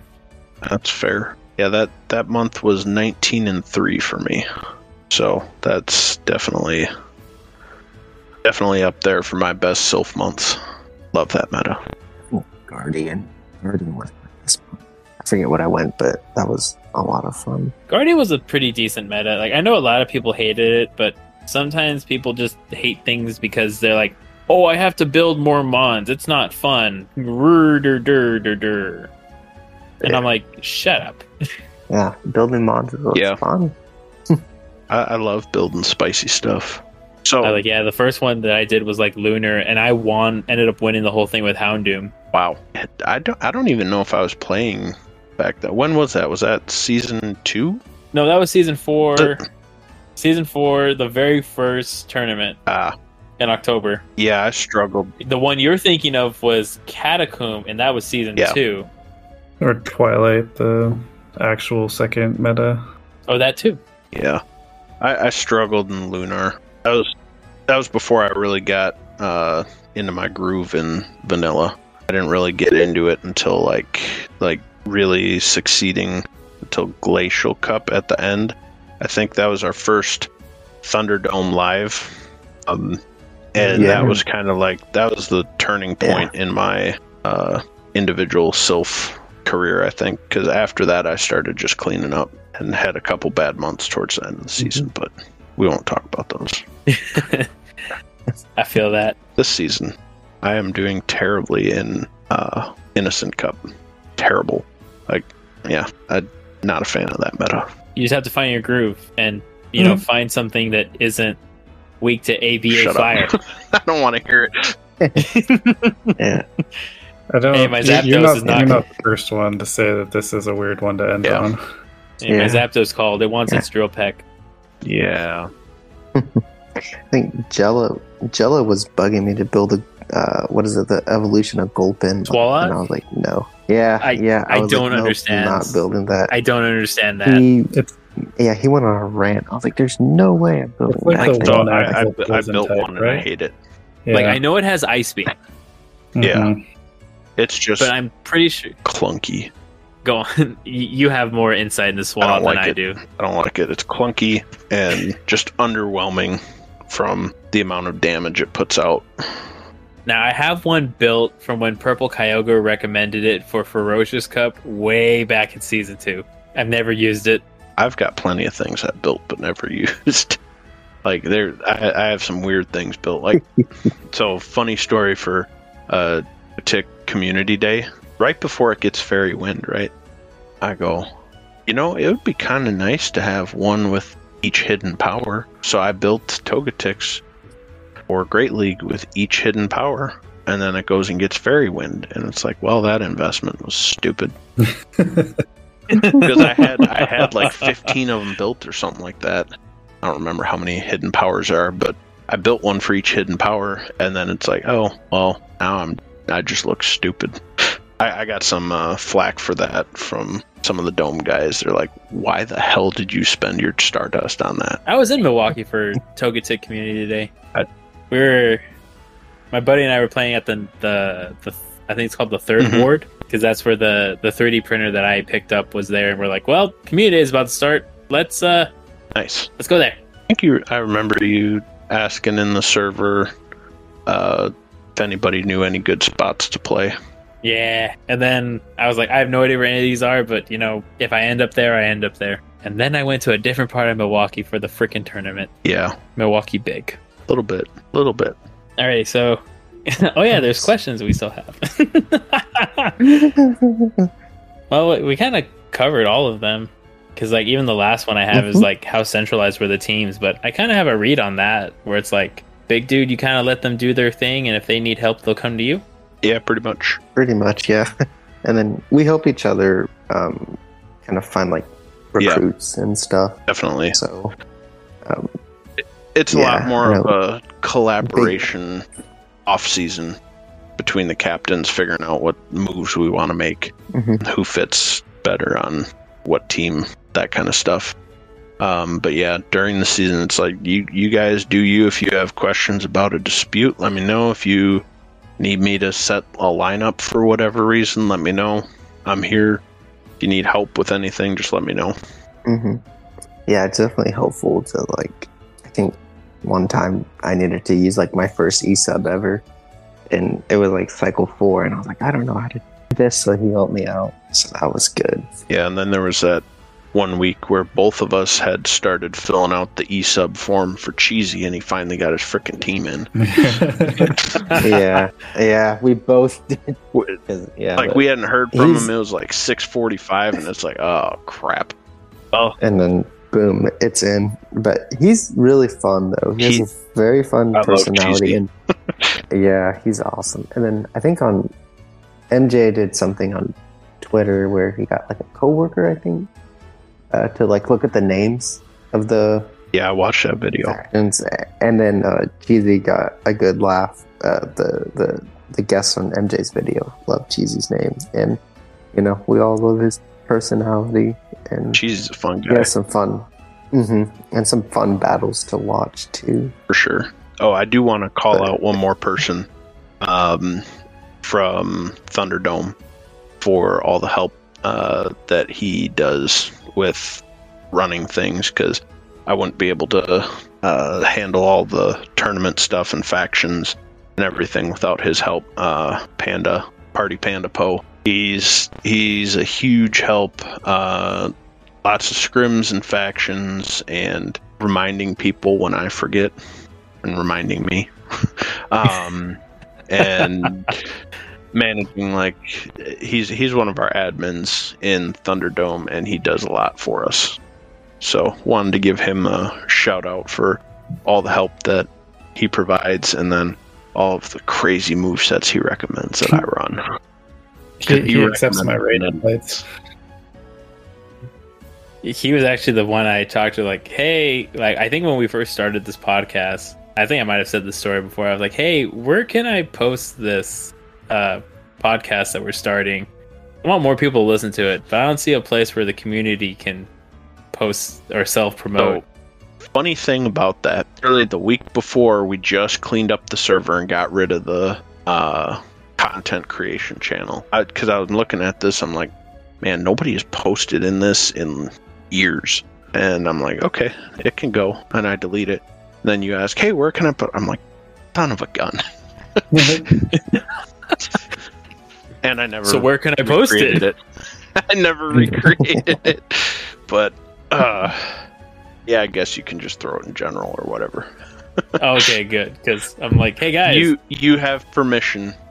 If anybody complains, tell them to come talk to me. But yeah, you have permission.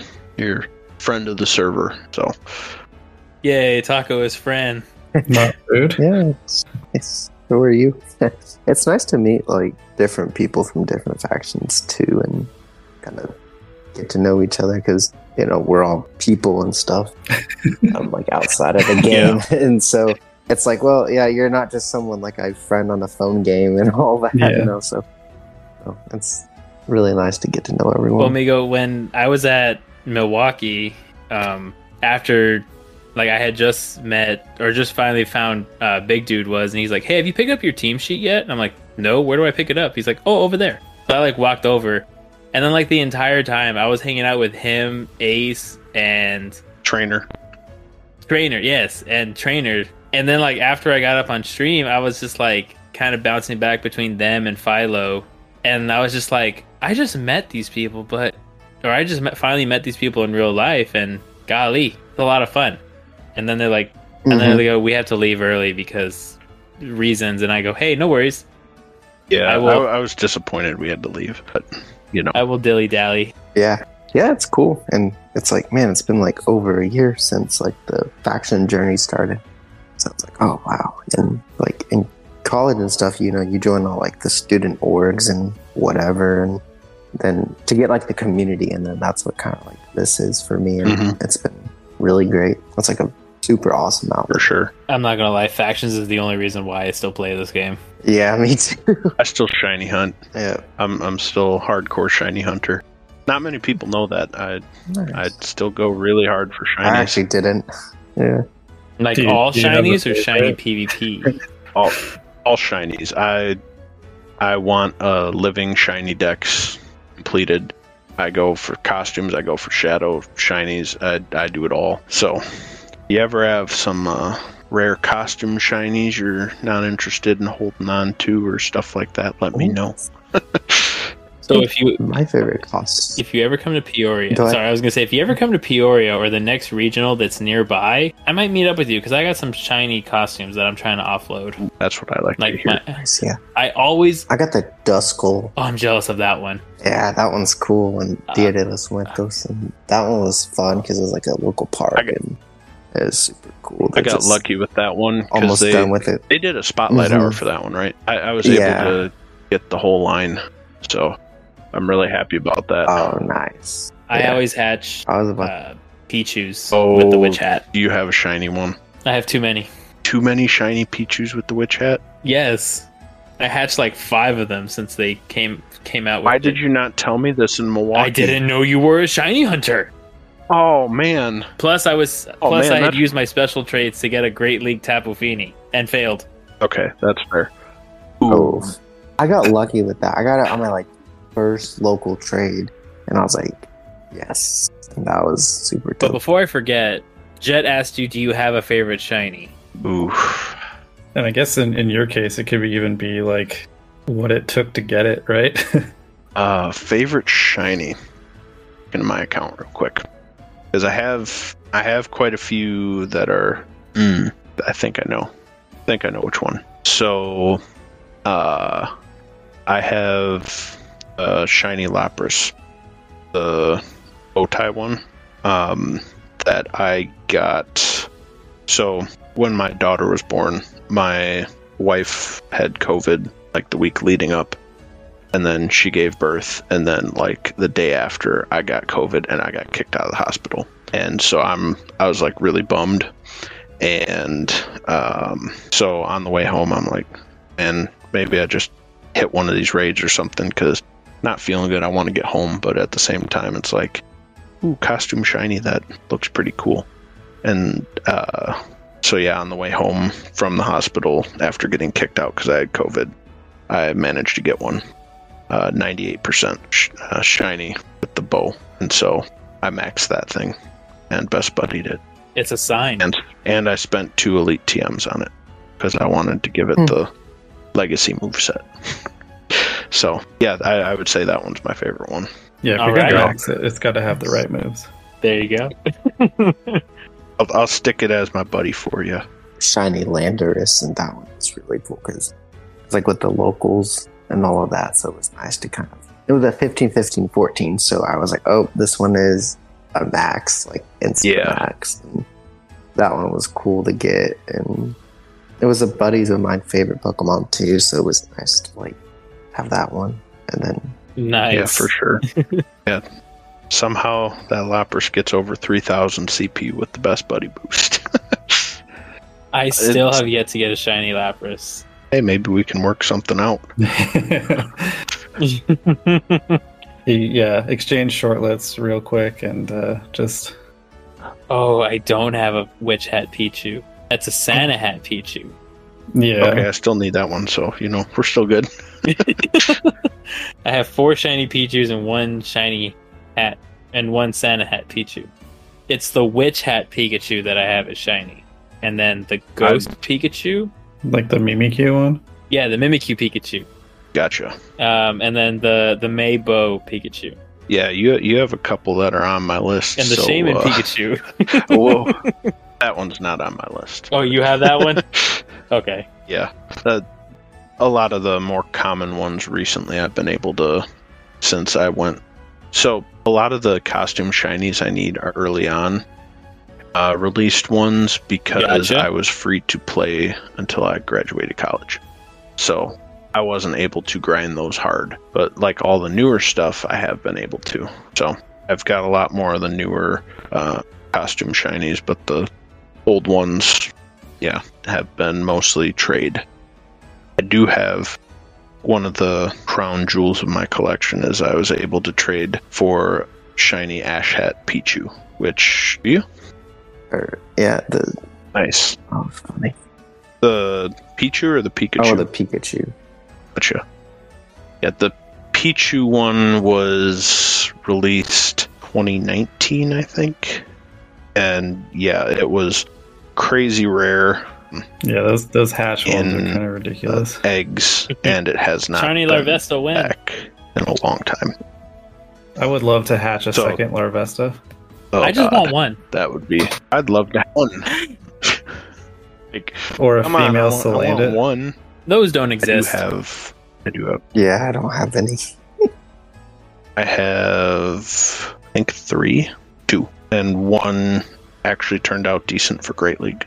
Got a 4, 8, 15 in a trade, so still have to build it, but they do exist. Projects are good. Yeah. I can always use more Flygon. Yeah? Yeah.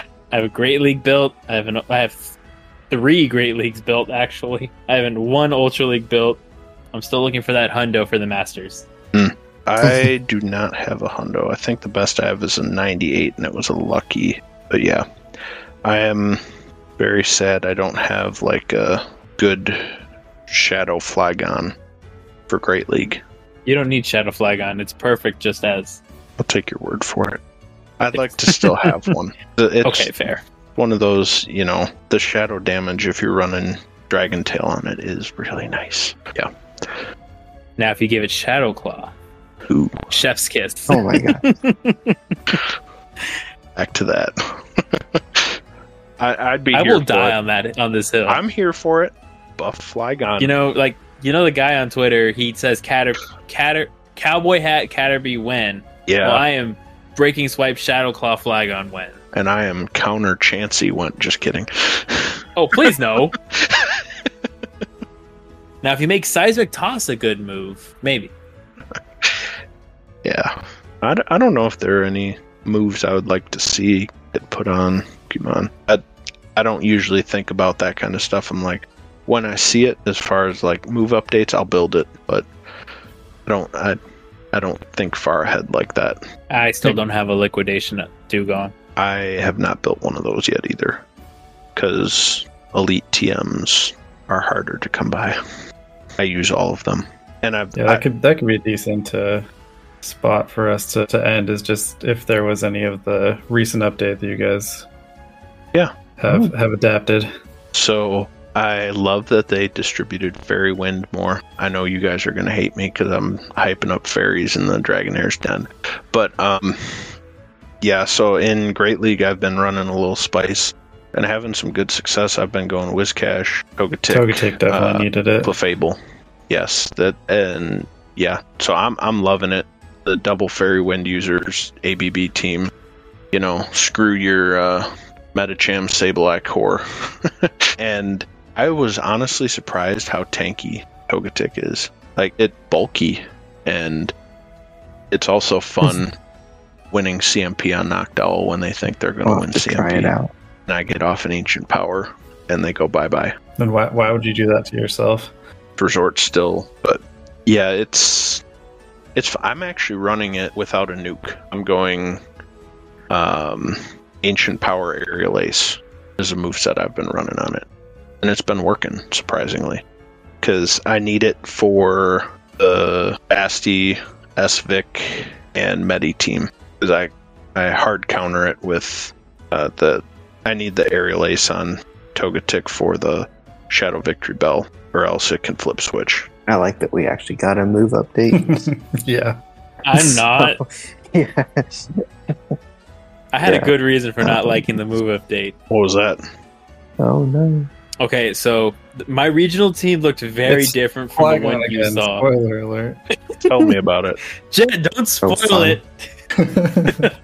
So originally for the regional tournament, I was gonna bring Flygon with Earthquake as like my double steel answer, because Registeel was gonna be very prevalent, Lantern was gonna be prevalent, and I had my core was gonna be Flygon, Alolan Ninetales for Medicham and Noctowl, because Flygon can't beat everything.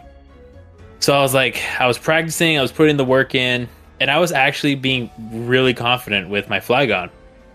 And then the move update changed, and I go, well, back to the drawing board. What spicy thing can I run that can still make somewhat of an impact and do well? Hey, Cradily! And then there was Jellicent too, because I still needed a Medicham answer. And that was the team I ended up bringing to Milwaukee. And you kicked some tail with it. But I could have kicked tail with Flygon. I'm not saying I hated my performance there, but I am saying I wish I could have brought Flygon to a regional and showcased just how awesome it is. Yeah, that would have been fun to watch. Maybe next time. That would have been cool. Yeah. But okay, I'm off my Flygon soapbox.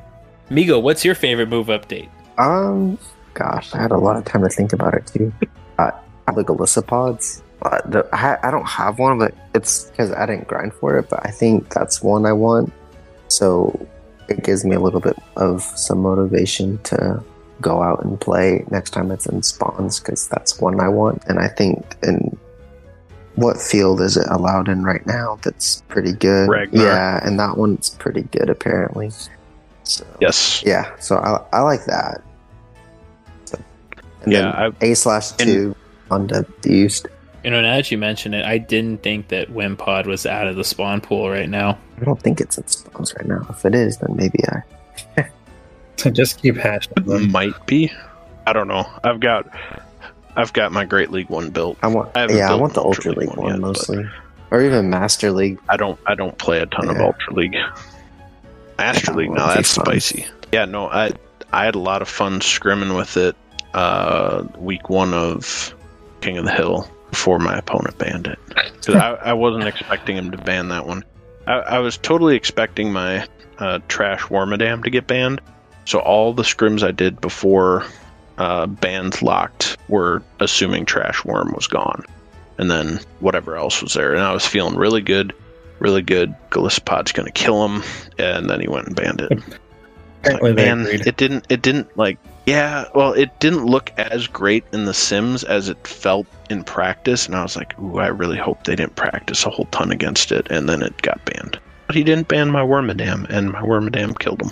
So, yeah, I was really hoping to use Galissapod, though I might use that in my team comp this week. We'll see. I'm not using Mew again because I had to burn an elite TM because I ran out of Oh my god. charged TMs. Yeah, I got Yeah, I burned through like 40 charged TMs, and then I was like, well, shoot, I'm out, and I'm not running. I don't even remember what it landed on, but it was something that did not work. So I didn't even end up using the move. I elite TM'd it too, so I'm a little ticked off about that. And Mew can ride the bench again. Well, alrighty then. So, unfortunately, guys, as much as I would love for us to continue to have shenanigans and talk more, we unfortunately do have to start wrapping it up, sadly. Big dude, I'll go ahead and start with you. Where can people follow you? Do you got any shameless plugs to plug away? Come join the Thunderdome, and you can find me. DMs are open on Discord. Let me know. I don't have a dedicated Twitter or anything for me personally, but Dome has a Twitter account. So follow Dome, join Dome, and you can get a hold of me. Making it sound like a religion there. I love it. follow Dome, join Dome. Forfeit all worldly possessions Dome is to the life. Dome. Yeah. I will definitely make sure to put a Discord link to the Thunderdome in the show notes at the end of this episode Appreciate for you. it. Migo, what about you? Do you got any shameless plugs for us? Nope. I don't use Twitter that much, and yeah, but DMs are always open as well. So, and then I guess follow Dome, join Dome. I was forced to say that part, so. You're not supposed to say that. Oh wait. You were contractually obligated to say that. Yep. Do the dome. So yeah, be the Dome. So yeah, it was nice being a guest, and it'll be fun to keep in touch and stuff. It was such Yeah, thanks for having it us was on. such It a was pleasure great. to bring y'all on. And you know, we're not. What's the word I'm looking for? Our doors are always open. Of course, y'all are welcome to be in the server as well and take part in whatever shenanigans might happen soon after the end of King of the Hill and what's the word? The Worlds, because that's still a thing apparently. Oh. I forget it exists sometimes. But we do also have to plug away our patrons. Shout out to ZT Smith, definitely awesome dude. We love your patronage. We have a Patreon if you want to support it. Link is in the show notes below. If you don't want to throw money at us to have us produce podcasts, just continue to, give us a review, follow us on Spotify, and all of the other socials will be pinned in the show notes down below. Music is by Zame. You can follow him on Twitter at Zameit, and his YouTube channel, The Zame, with his 30-minute loops of video game music. Amazing video game composer. I think that covers everything that I know of. So, until next time, always remember, keep your Dragon Fangs sharp. Frostlass and the rest of the ice types are overrated. And until next time, we will see you all in our next episode. Have a good one.